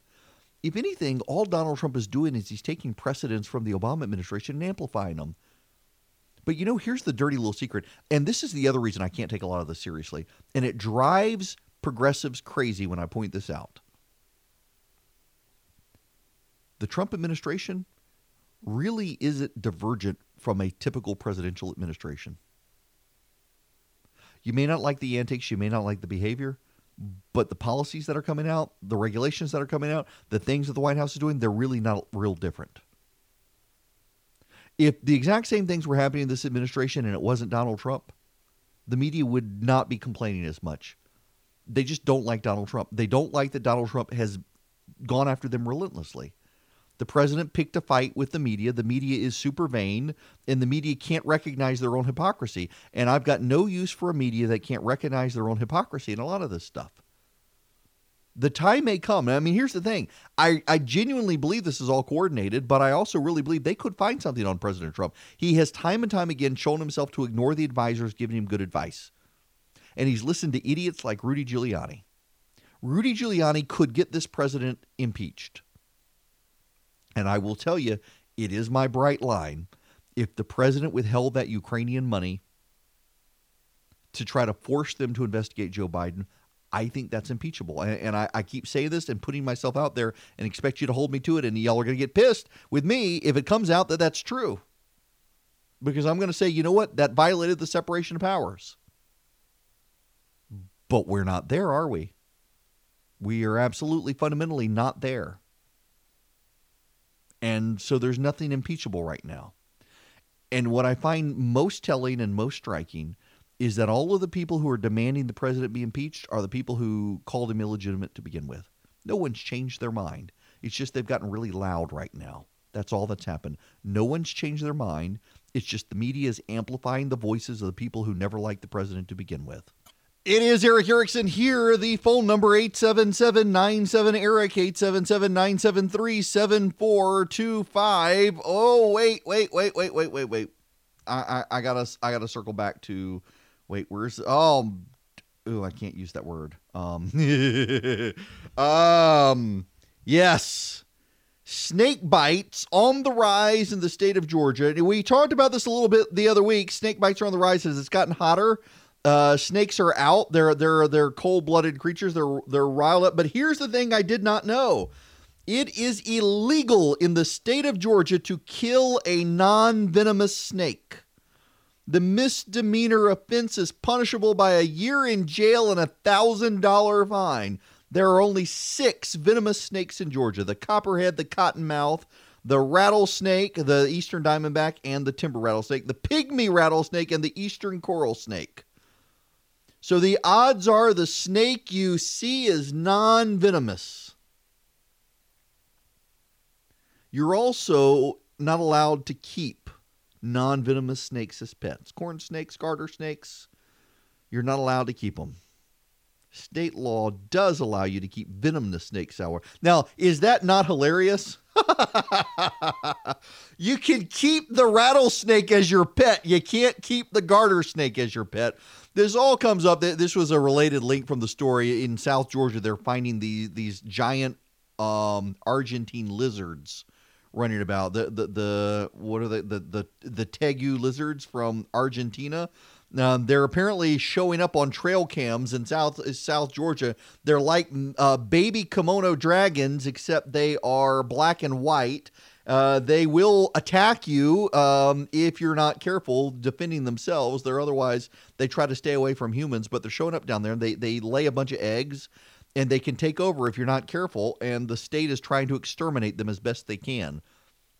So if you see them, kill them, these giant black and white lizards in South Georgia. If you're in Toombs County and Tattnall County where they've been spotted, kill them. Kill them. You're allowed to kill these things. Like the coyotes. Shoot the coyotes. We got coyotes in our neighborhood now. And I swear, my wife wants me to keep a rifle at the door so we can shoot them. We've seen them at night. You know, we had a neighbor whose dog was lured off by the coyotes, and they saw it happening, and they couldn't stop it, the poor thing. So what happened was the dog's outside. The neighbors led the dog out to go use the bathroom, and a coyote pops up, and they can see it as it's happening, and they run to try to get the dog, but the dog chases the coyote, who acts like he wants to play. The dog chases the coyote back to the pack, and the coyotes, well, the dog did not survive. Sad. We're seeing more and more coyotes in the state that have also been bred with wolves, apparently, from what the AJC reported a while back, and they're larger and more aggressive. It is creepy at night. You know, we've had panthers. We had a panther come through our neighborhood a couple of years ago, and then I guess maybe a year ago, 2 years ago, was outside at night and could hear a woman screaming. I was talking to a sheriff's deputy. There was a sheriff's deputy out in our cul-de-sac late at night, and he says, that's that panther. It's come back. Apparently, panthers make a big circle, and every few years wind up in the same area. But we're having the coyotes, and it is really freaking creepy to hear the coyotes chattering with each other at night in the woods behind our house. We often see deer, and the deer will disappear for weeks on end, and we know the coyotes are coming in when the deer have disappeared. It's just, the whole thing is creepy. The whole thing is creepy. But now we've got these giant lizards in Georgia to worry about. The tegus. Why do we have them? They haven't migrated up from Argentina. What's happening is idiots in South Georgia have them as pets. They get too big and they throw them off in the woods. It's like the pythons in South Florida. That's how the pythons got there. Idiots dropping them off in the woods because they didn't want to keep them as pets because they got too big. People are stupid. People are stupid. Now, when we come back, we got to shift gears. The president wants to scratch the itch on re-examining 2016. We should let him. I'll tell you why. Hello and welcome. It is Eric Erickson here, The Eric Erickson Show. Want to be a part of the program? You can by calling 877-97-ERIC. That's 877-973-7425. Keep in mind as well, this is the important one. If you want a recipe of the week, I haven't decided which one it's going to be yet. But a recipe will be coming out in about an hour and a half by email. If you want to be on the email list to get the recipe, it's for free. There's no obligation. You don't get ads, anything like that. You don't get spam. You just get a recipe every week. Text recipe to 33777. The phone number is 33777. Text the word recipe to that phone number, and you'll get the recipe when it comes out. I want to talk about William Barr and Mike Pompeo. It's very interesting. If you watch, it's very organized. You can tell it's organized. There is a deliberate effort by the Democrats to drag William Barr and Mike Pompeo into the impeachment. They're saying Pompeo lied to reporters that he actually was on the Ukraine phone call.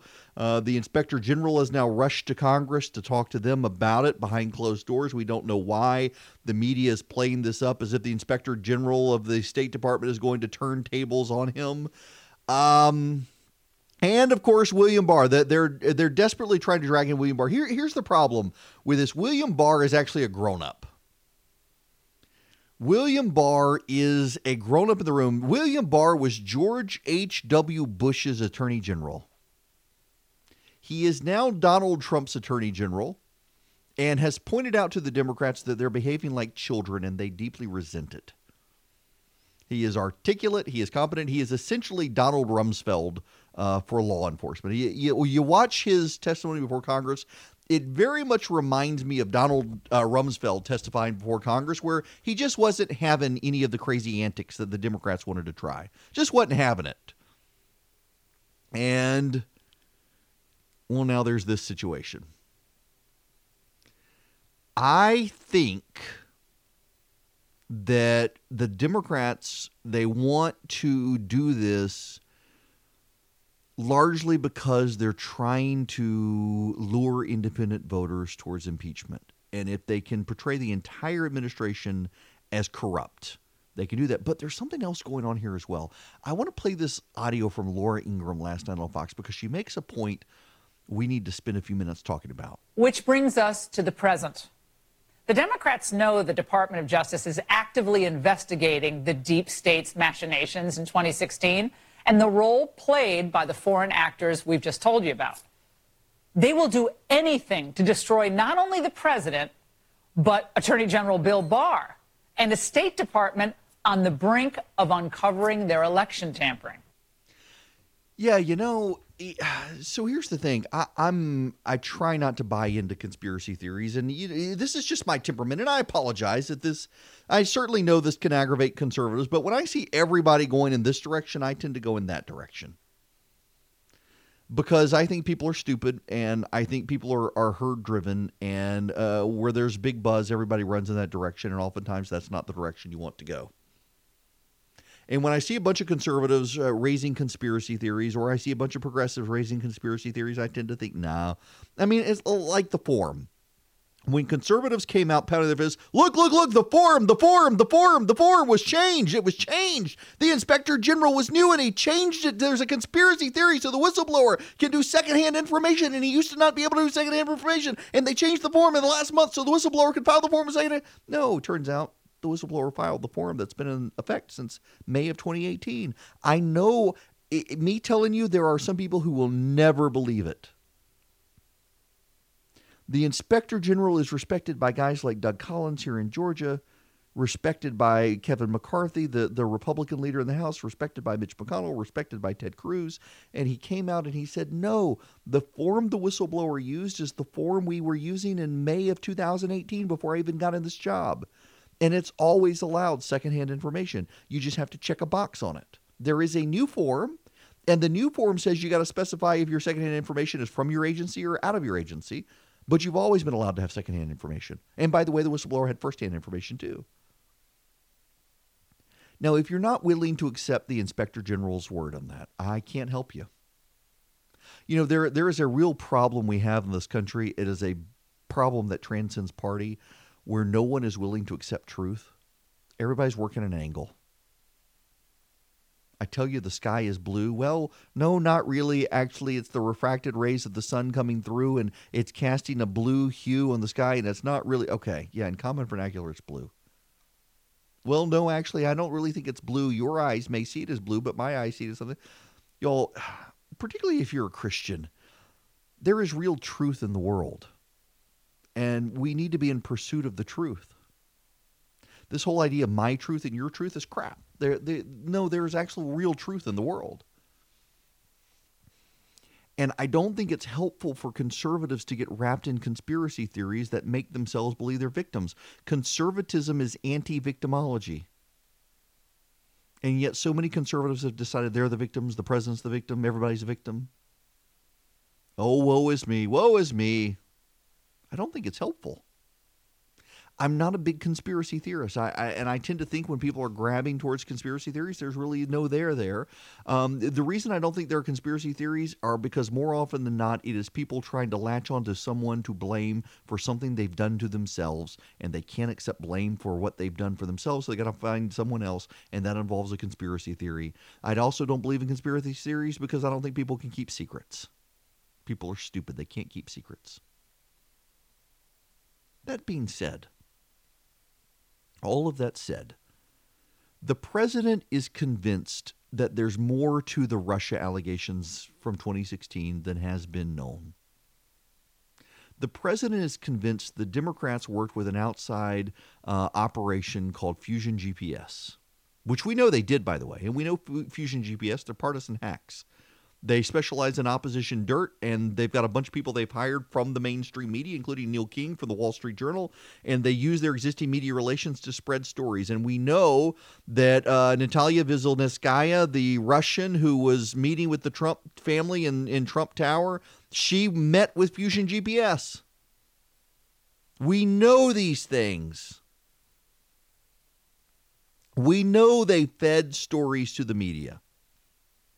We know the media relied on Fusion GPS for opposition research, for dirt. In the same way, against Marco Rubio, they relied on American Bridge, that David Brock group. Remember the stupid parking ticket story about Marco Rubio's wife getting parking tickets? That was a Media Matters American Bridge story. Opposition research. We know the media thrives on this stuff. We know they have ties to left-wing groups that feed them information. We know it. The president is convinced, based on some pundits on Fox News, that all of this worked against him, and that the Russia hacking story and the working with the Russians narrative all came from Democrats, that it was a malicious opposition hit against him. It wasn't him working with the Russians against Hillary Clinton. It was Hillary Clinton and the Democrats constructing this story to try to blame Donald Trump for her loss and hurt Donald Trump. And he wants answers. And what's wrong with him trying to get answers? If there's no there, what's the problem with him asking the Australians to help the Attorney General find out what happened in 2016? The Attorney General, William Barr, is a grown-up. The Attorney General, William Barr, is one of the few adults in the room. And the media screaming about this makes me suggest there's a there. They can't just look at this and say, okay, this is 70-year-old Donald Trump. He's heard some geriatric conspiracy theorist on Fox News out of this. Let him look into it and move on. There's no there. The media is operating like there's a there. The media is operating like William Barr may actually undermine a media narrative from 2016. I don't think so. I don't think there's a there. I don't think that William Barr will find wrongdoing by the Democrats and press working in concert with the Russians or the Ukrainians to try to undermine Donald Trump in 2016. But I don't have a problem looking into it. If anything, it will expose the hucksters, fraudsters, conspiracy theorists, and charlatans on the right as being liars. And that's a good thing. The other is more troubling, though, is it not? That the media is opposed to this because they're afraid that William Barr will find something. They're running stories at the Daily Beast that William Barr heard the audio of someone in Italy who's in some sort of protective custody there, who claims to be the origin of the Russia story, that he flew over there, that Mike Pompeo is also flying over there. See, that seems really weird that they're trying to draw William Barr and Mike Pompeo into conspiracy theory land and impeachment land and discredit them in impeachment when they're saying, oh, they're going over there to hear this. What are they afraid of? Y'all, I don't buy into conspiracy theory stuff, but I'm starting to think maybe there's a there. I'm starting to think maybe there is something going on. Because I'm hearing the Democrats scream, what is the harm of asking the Australian Prime Minister to work with William Barr to find out what happened. Rich Lowry, I played this yesterday, worth listening to one more time. He makes this point. But this is different in kind. The U.S. government asks foreign countries to cooperate with our duly constituted investigations all the time. The Justice Department is looking into how the bogus 2016 story started. I know everyone on the set maybe wants to move on from that and get on to Ukraine, but that's a legitimate interest, and there's nothing wrong with the President of the United States asking a foreign government and there's to nothing wrong with cooperate in your mind, there's nothing General. wrong with the Attorney General saying, I want you to call the Prime Minister of Australia and I want you to press him on this. That's nothing kosher. wrong at all. Just, sir, if you could please cooperate with my Attorney General. There's nothing. Rich is right on this. And by the way, how is it undermining the election when this is the past election? How is it undermining the 2020 election to ask the Australian Prime Minister to work with the Attorney General to figure out what actually happened in 2016? Listen, the President of the United States, thanks in large part to the media, really believes that the intelligence community has been working against him. He really doesn't trust the intelligence community. The whistleblower amplifies to that. All of this amplifies to it. It makes it sound like someone's out to get the president and he wants answers. He hears stuff said on Fox News the rest of the media says isn't true, but then the rest of the media oftentimes paints with a very broad brush to excuse everything on the left and amplify everything on the right. There is no trust there. There is no trust. And if you understand anything about the Trump administration, you need to understand that both sides are making decisions based on willfully mistrusting the other side. That's the reality. Neither side trusts the other. And I don't really blame the president for not trusting the media. The media clearly hates him. The media has clearly been on an anti-Trump narrative since before he became the nominee. It's really sad to see this divorce between the president and the media because it really is a messy, messy divorce. The president and the media loved each other. They were convenient and useful for each other. And then the president came down the escalator, announced he was running for president, and the media turned on him. What do you mean you're running as a Republican, Donald? You're one of us. I don't think the president and William Barr will find anything in their investigation. But I don't have a problem with them looking. And I think we should all recognize real red flags going up when the media is so adamantly opposed to the president of the United States doing this. That suggests they're hiding something. And I think that incentivizes the president to want to go digging. If they would just let it alone, let the president look. They say there's no there. What are they scared of? Why are they screaming so much? Joe Biden is going to have to report his fundraising numbers very soon. And the president and his committee just came out with a whopping $125 million third quarter haul. Yeah. What do you make of that? I think that's a lot of money, Jesse. $125 million. That was on The Five last night on Fox News. $125 million. Barack Obama, during the same quarter, only raised $70 million. The president has been able to fire up his base. The Democrats have actually been remarkably helpful for the president's fundraising efforts. This impeachment effort has caused the president to see a massive cash haul. Going to be very, very interesting to see how this plays out moving forward. And, the Democrats are fighting each other, spending massive resources in this battle. Cory Booker looks like he's almost at a cash, and he's going to have to drop out. Beto O'Rourke, meanwhile, is having to go around saying outrageous things on TV to continue his fundraising haul. Donald Trump is a thug. He's acting like a mob boss right now. He's had a history of witness tampering and intimidation. He's trying to do the same thing right now with the whistleblower, demanding that his identity be revealed so that he can intimidate him and frankly, so that he can intimidate other potential whistleblowers. As you know, under the whistleblower statute, there's no limit on the number of whistleblowers who can come forward. And we need more of them to share the truth, tell us the facts so that we can make informed decisions for the future of this country. It's the same tactic the president is using against the chairman of the House Intel Committee, trying to accuse him of treason, knowing full well that the ultimate punishment for treason is death. And this is someone who's trying to do their job, trying to ensure that the American people have the truth and that we hold this president accountable. So he's demonstrated that he will stop at nothing to preserve his purchase on power. He'll stop at nothing to use his political office to dig up dirt on his political enemies. And we as a country must stop at nothing to make sure that we have the truth, accountability, and justice at the end of the day. So we've got to stand up to his bullying and to his mob boss tactics. Oh, boy. Oh, boy. He's got to say this sort of stuff to stay viable. He's got to say this stuff to continue having buzz. But I think Beto's days are over as a candidate. He just hasn't realized it yet. It's kind of funny to watch the media love affair. When he was running against Ted Cruz, they all loved him, but now that he's running against Elizabeth Warren, the media doesn't want to pay any attention to him. Oh, and by the way, our own former Sonny Perdue, our own former governor, Sonny Perdue, well, he has stuck his foot in his mouth big, according to the media in Wisconsin. President Donald Trump, this is from the Star Tribune in Madison, Wisconsin. The President Donald Trump's Agriculture Secretary, former Georgia Governor Sonny Perdue, said Tuesday during a stop in Wisconsin he doesn't know if the family dairy farm can survive as the industry moves towards a factory farm model.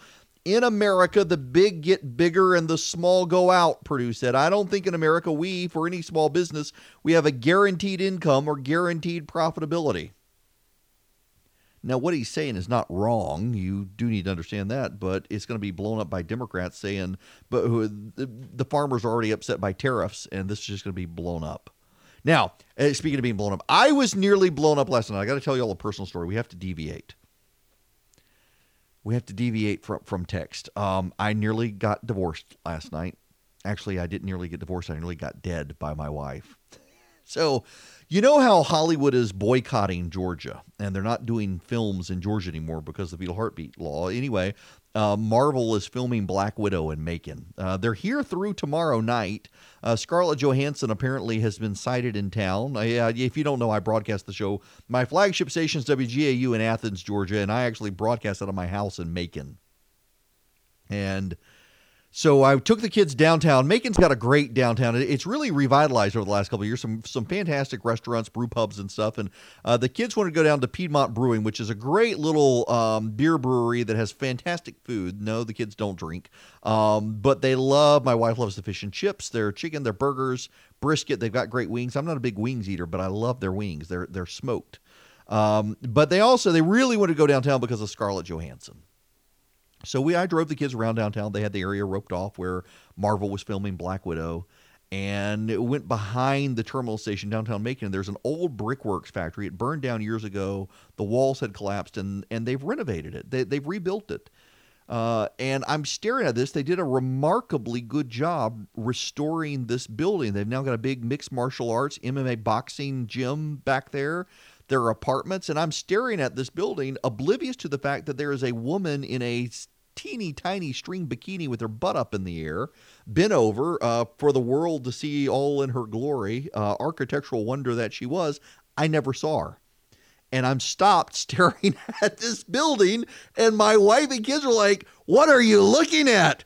My kids are in the back, Dad, what are you doing? And as I turned the corner, I guess there's somebody behind me, and I'm looking. I mean, they've got the whole building, the cement work. They didn't expose the cement, or they did expose the cement now. She got the gray cement and the dark red brick. It looks really, really good. And my wife hits me. I'm like, what are you doing? What are you hitting me? And she thinks I'm staring at the woman in the bikini. I had to make the block to see the woman in the bikini, who, by the way, by the time we came back, was bent over again for all the world to see her architectural wonders. And she was impressive too. But I was actually looking at the building. My life nearly ended, though, last night. No one believes I was really looking at the building. I swear I was.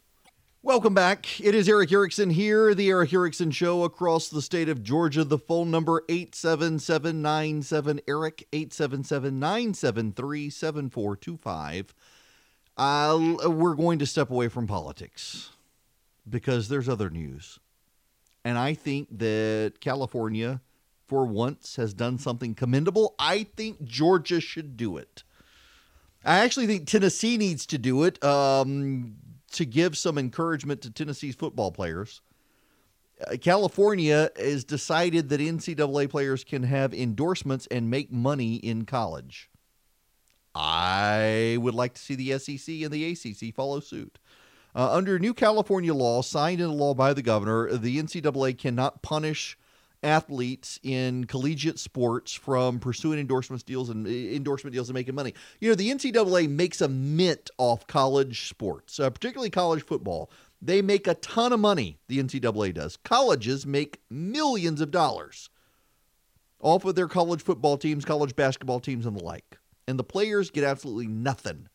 Many of them come from poor schools. They come from impoverished families. And they go into college. The families have their entire hopes riding on these kids. And they don't let the kids do anything. And the families have to stay struggling. And, you know, the real dirty secret here is many times colleges have rich alumni who help out these families. Wink, wink, nod, nod. Talk about your quid pro quo. They're doing it, and they don't get caught. And because they don't get caught, it happens with the rich schools doing it. The poorer schools, the smaller schools, it's harder to do because there's fewer people, more people likely to talk. But it happens. I think the University of Georgia should allow Jake Fromm and others to make money. Allow them to get endorsement deals. I mean, the universities, are they not going to make money off of Jake Fromm? Let Jake Fromm make money off Jake Fromm. Around the country do this. Basketball teams, football teams. I think what California did is good. I do not like the NCAA. And you know what? The moment I decided I genuinely hated the NCAA was the moment they decided that universities and colleges needed to get rid of offensive mascots. Like if you had a mascot who was an Indian, or you had the Raging Cajuns in South Louisiana, oh, that might offend somebody. We can't have them. You got to do puppies and unicorns. Those are your mascots. Imaginary animals. We can't offend anyone. It aggravates me to no end that the Chickens and the Braves got the little idiot mascot out there, which I guess now some people have decided they like because he's cute. Well, what happened to the Braves Indian? They don't want you to even do the tomahawk chop anymore. Oh, we might offend somebody. You're offending rich white liberals. That's who you're offending. You're not offending any Native Americans, American Indians, if you want to call them. I'm clueless as to why we shouldn't do this. Now, I don't know what the opposition is other than the NCAA and the colleges. They don't want the competition. I think we should do this. Now, shifting back into politics, the president has said he's been observed. This is the latest leak. Drip, drip, drip again. I'm telling you, this is all coordinated to make the president look like he's out of his mind. He's crazy. He needs to be removed. They didn't get the 25th Amendment option, so they're going for the impeachment option. The president apparently told people he wanted a very big wall that was electrified so that they could electrocute illegal immigrants trying to get over it, that they should shoot them in the legs to hurt them, and also that he wanted a trench filled with alligators. And White House staff felt compelled to do a cost analysis of what it would take to build a wall with a trench filled with alligators. I kid you not. We don't know that it's actually true. I kid you not that it's in the media. You know, I've heard this before. I started thinking about it. You know what? So I did when I was at Red State, I did a Red State gathering in Austin, Texas in 2010. And Herman Cain came. Herman and I got to know each other. This was before I even thought about working at WSB. Herman wanted to run for president. And so Herman came and he spoke. And one of the ideas he gave on stage that I thought was so funny is on the issue of illegal immigration, he wanted to build a very high wall, a 100-foot high wall with a 200-foot moat, and he was going to fill it with alligators. And if you could climb the wall and you could swim the trench full of alligators, we would have a job waiting for you on the other side. That was the line he had. And people fell out laughing. And I thought, my goodness, that's the president. The president is using Herman Cain's line. That's all this is. Now, the president apparently took it seriously. He also wanted to shoot illegal aliens in the legs to slow them down. They told him he couldn't do it. He wanted them to use to shoot down drones that might be coming across the border. They told him they couldn't do that. There are various things he wanted to do. They said were acts of war. Basically, everything the president wanted to do, they couldn't do. But we're going to hear a whole lot more about the alligators and the moats. And I know where he got that line from. He got that line from Herman Cain. I have heard Herman Cain say that line on more than one occasion. Hang on a second. There's some breaking news. It is, for those of you listening later on delay, it's 11:41 a.m. where I am right now. There's breaking news. Bernie Sanders' campaign has said the presidential candidate has had to have a heart procedure for a blocked artery, was canceling all appearances until further notice. The 78-year-old Sanders experienced chest discomfort during an event Tuesday night and sought medical evaluation. According to the campaign statement, it said 2 stents were successfully inserted and that Sanders is conversing and in good spirits. His campaign manager, Fez Shakir, said on a telephone call with supporters Tuesday night, did not mention any health concerns about the candidate. Sanders said the state of the campaign is strong, and he played up Sanders' strong fundraising total for the third quarter. Sanders canceled some appearances in South Carolina because he lost his voice. To insert the stent, doctors threaded a tiny balloon inside a blocked artery to widen it. The stent is a small wire mesh tube. This is breaking news happening right now. The Associated Press reporting this, that Bernie Sanders has canceled all campaign events until further notice, had to have a heart stent after suffering chest pain. That's happening now. Aren't you glad you got me here to handle the breaking news? Everything is canceled for Bernie Sanders right now. Okay. We can move back into the other news of the day. I want to talk about something near and dear to me. Yes, if it sounds like I'm rushing through stuff, I've got stuff I've wanted to talk about for a week. And I've been putting it off because all the impeachment stuff. And I finally decided I'm not playing the media game anymore. I'm not playing the drip, drip, drip of the media. We got to cover every little breaking detail about impeachment. We got to cover every little detail. No, I don't want to. I want to talk about Spider-Man. I finally saw Spider-Man Far From Home in its entirety. I had seen bits and pieces. In fact, I went to the theater to see it. And when it came out, and I got called out for one reason or another, and I finally was able to finish it. I wanted to take my son with me to see it, but I couldn't get my son to see it. He didn't want to go to the theater to see it. He was afraid it would be too intense for him. He doesn't like super intense movies. Even at 10, he doesn't really like intense movies. He finally saw it at home and loved it when it came out on iTunes, so I watched it as well, and it's a good movie. And it came out on video shortly after Sony decided it was going to walk away from its deal with Disney. Now, there's some backstory to this that you need to know. Disney apparently wanted 30% of all the money made on the Spider-Man franchise.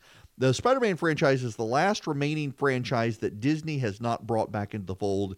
Disney, by buying Fox, was able to bring back in the X-Men and Fantastic Four, but Sony owns not just Spider-Man, but all the ancillary Spider-Man characters, including Venom, Spider-Man, and the like. And Sony has the first 2 Tobey Maguire Spider-Man movies, they were okay, but all the other ones, they weren't great. I liked the Andrew Garfield, the first one okay, the second one was stupid. But Tom Holland has done a great job, and Kevin Feige, who is in charge of the Marvel Cinematic Universe, loves Spider-Man.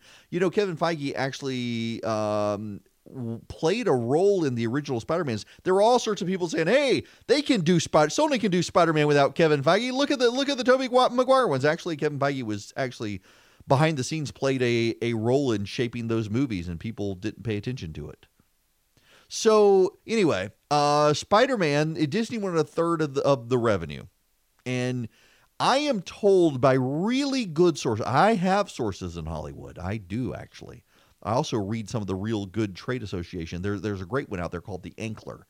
Richard Rushfeld's Ankler. It's a fantastic newsletter in Hollywood. It doesn't fluff everybody up and down. You know, when you read The Hollywood Reporter, Variety and stuff, a lot of this stuff, it's all written to get access to powerful people. So you read, and it's all lavishing praise on the brilliant genius of all these people. Like for example, Harvey Weinstein. For years, The Hollywood Reporter, the Variety, and the like. Harvey Weinstein could do no wrong. He was a hero. He revitalized small cinema, and he was a cretin. He was a moral creep, and everybody knew it. And these trade publications, they always do that. So you go with these independent groups like The Ankler, Richard Rushfield's email newsletter, where he just tells it like it is. And he actually said, and it's been confirmed by other sources, that Sony never even responded to Disney. Disney wanted 30% of Spider-Man revenue, so the original leak was 50%. It turned out to actually be 30% what they wanted, and Sony never responded. They never even acted like they got a notice of it. And so Disney is the one who let it leak that Sony wanted out. They were done. They didn't want to be part of the Marvel Cinematic Universe. They wanted Spider-Man all to themselves, and fans had a total meltdown. And the reasons fans had a total meltdown is because it's very clear that the Marvel Cinematic Universe was building Spider-Man up to be the replacement for Iron Man. You watch Far From Home, it's very clear. There's a lot of integration between Spider-Man and Avengers Endgame. And Marvel wanted Spider-Man as a part of it. Even if Sony owned it, Marvel was willing to let Sony profit from it. And fans had a complete meltdown. Well, apparently it went back to Japan, which is thinking of selling Sony Pictures anyway. And they let the head of Sony Pictures have it. Absolute blow up, apparently. And Sony has now come back and agreed to give Disney 25% of the gross of all the future pictures. And Spider-Man will be in the Marvel Cinematic Universe. Hallelujah, praise the Lord. Tom Holland apparently very happy. The director very happy. You know, interestingly enough, the director stepped away, who has done all the Tom Holland pictures and played a role in the Russo Avengers movies, and now he's come back too, which is good.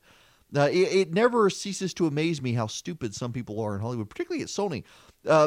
Spider-Man has made them a lot of money, even with Disney taking a cut of it. Even if Disney were to take 50% of the cut, the Spider-Man movies would still be the most profitable Sony movies. Sony does not have a deep catalog of movies. They've got James Bond, but even James Bond doesn't turn in the revenue that Spider-Man has turned in.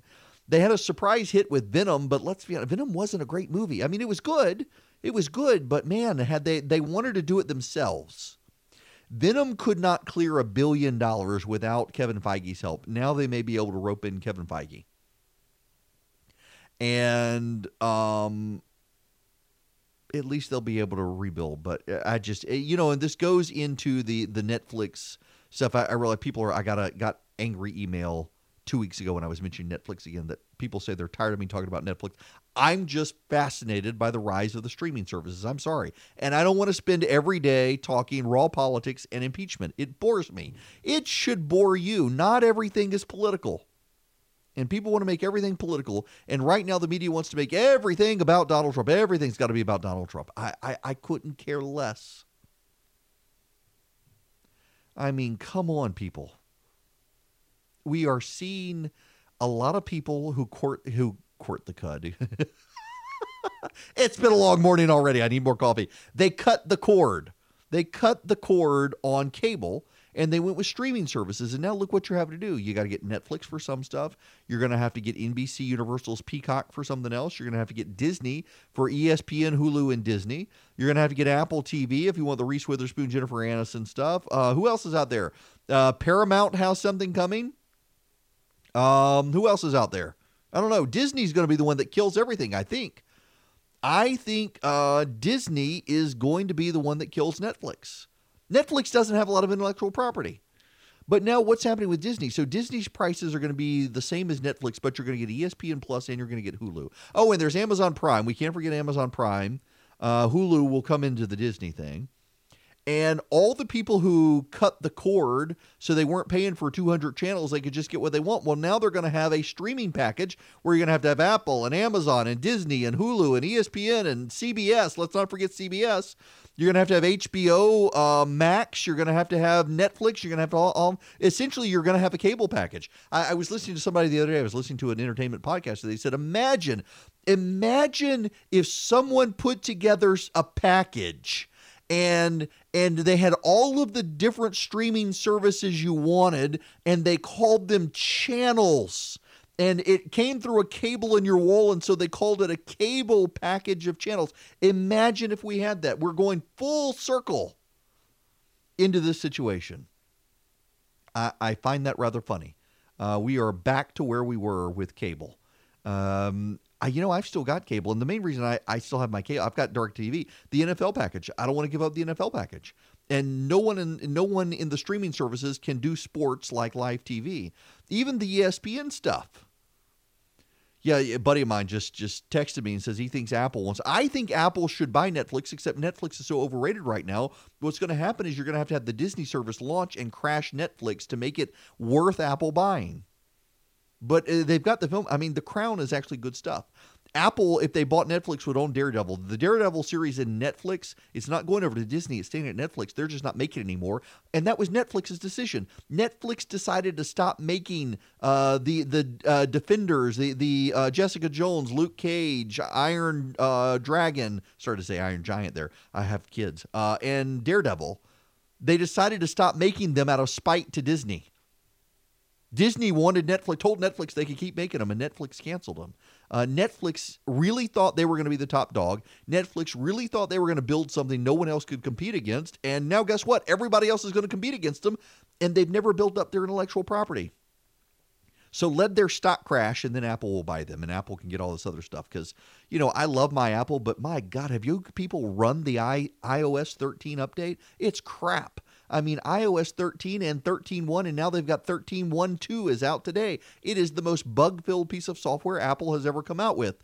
The cult is failing me. It's failing everyone. I don't know what's going on with Apple. They rushed out too many products at one time, software and hardware, and it screwed them up. And they're trying to get out the streaming service and the arcade service. They're making me subscribe to everything. It's ridiculous. Hello there. It is Eric Erickson here. Have I dazzled you with the streaming service? You should see the text messages I'm getting. Occasionally, this show, we don't get a lot of phone calls here. I get it. A lot of people listening in their offices or elsewhere, but I get a lot of text messages from people and direct messages from people on social media who are listening to the program. And I notice the older you are, the more likely you are to call in. But so anyway, the number of text messages and direct messages I have from people right now saying, oh my gosh, iOS 13 is garbage. Yes, it is garbage. It absolutely is. You know what else is garbage? All of the nutritional data that says don't eat red meat. Turns out red meat's not going to kill you. Scientists have done a massive comprehensive study of eating red meat. And the study shows that eating red meat is not going to kill you. It's not going to raise your triglycerides. It's not going to do all the stuff that for years nutritionists have said. Now, nutritionists, you should know, are calling BS on this. They say it's not a real study or the study is flawed, whatnot. Essentially, it's a study of all of the studies. They've gone back and looked at all the studies in addition to new research, and they're showing that all the studies about red meat being bad for you are wrong. There's a catch. You know who's really upset about this? Progressives. And it is progressive nutritionists and others who are coming out upset about this. I wish I was making this up, but it is all very politicized. It is people coming out and trying to undermine these scientists because they say if people eat meat, it's going to be bad for the environment. Remember, here's Andrew Yang, the Democrat running for president on this issue. Hi, I'm Madison Dyer. I'm a sophomore at Georgetown studying healthcare management. And my question was, realistically, the only way to curb expansion and reduce the environmental impact of the cattle industry is to reduce demand. What policy adjustments would you make to reduce this demand? I'm glad you asked that because we wanted to talk about food and the rate at which agriculture, not everybody thinks about this, is a major contributor to CO2. Now, cattle is very energy consuming and energy expensive. And if you project forward on what we would need to do to reduce emissions, you would want to modify Americans' diets over time. Now, some of that is happening naturally through education. I do think it's difficult to regulate diets. So what you would want to do, again, is you'd want those cattle producers to have to internalize the cost of emissions. Because if your cattle ends up polluting a lot, which they do just naturally. We don't hate them for it. I mean, they're just big animals. Don't hate the cattle, hate them, whatever. So then what that would naturally do, and some people are going to hate this, but it would probably make those products more expensive. And that is appropriate because there's a cost to producing food in that way. And so if you were to make it more expensive, then you would end up changing consumption patterns. Yep. See, the left, they want to change consumption patterns of eating red meat. So it needs to be bad for you and it needs to be expensive. And when scientists come out and say, hey, actually, no, well, it's the scientists who are the bad guys for telling you the truth. Think about that. I'll talk to you guys tomorrow.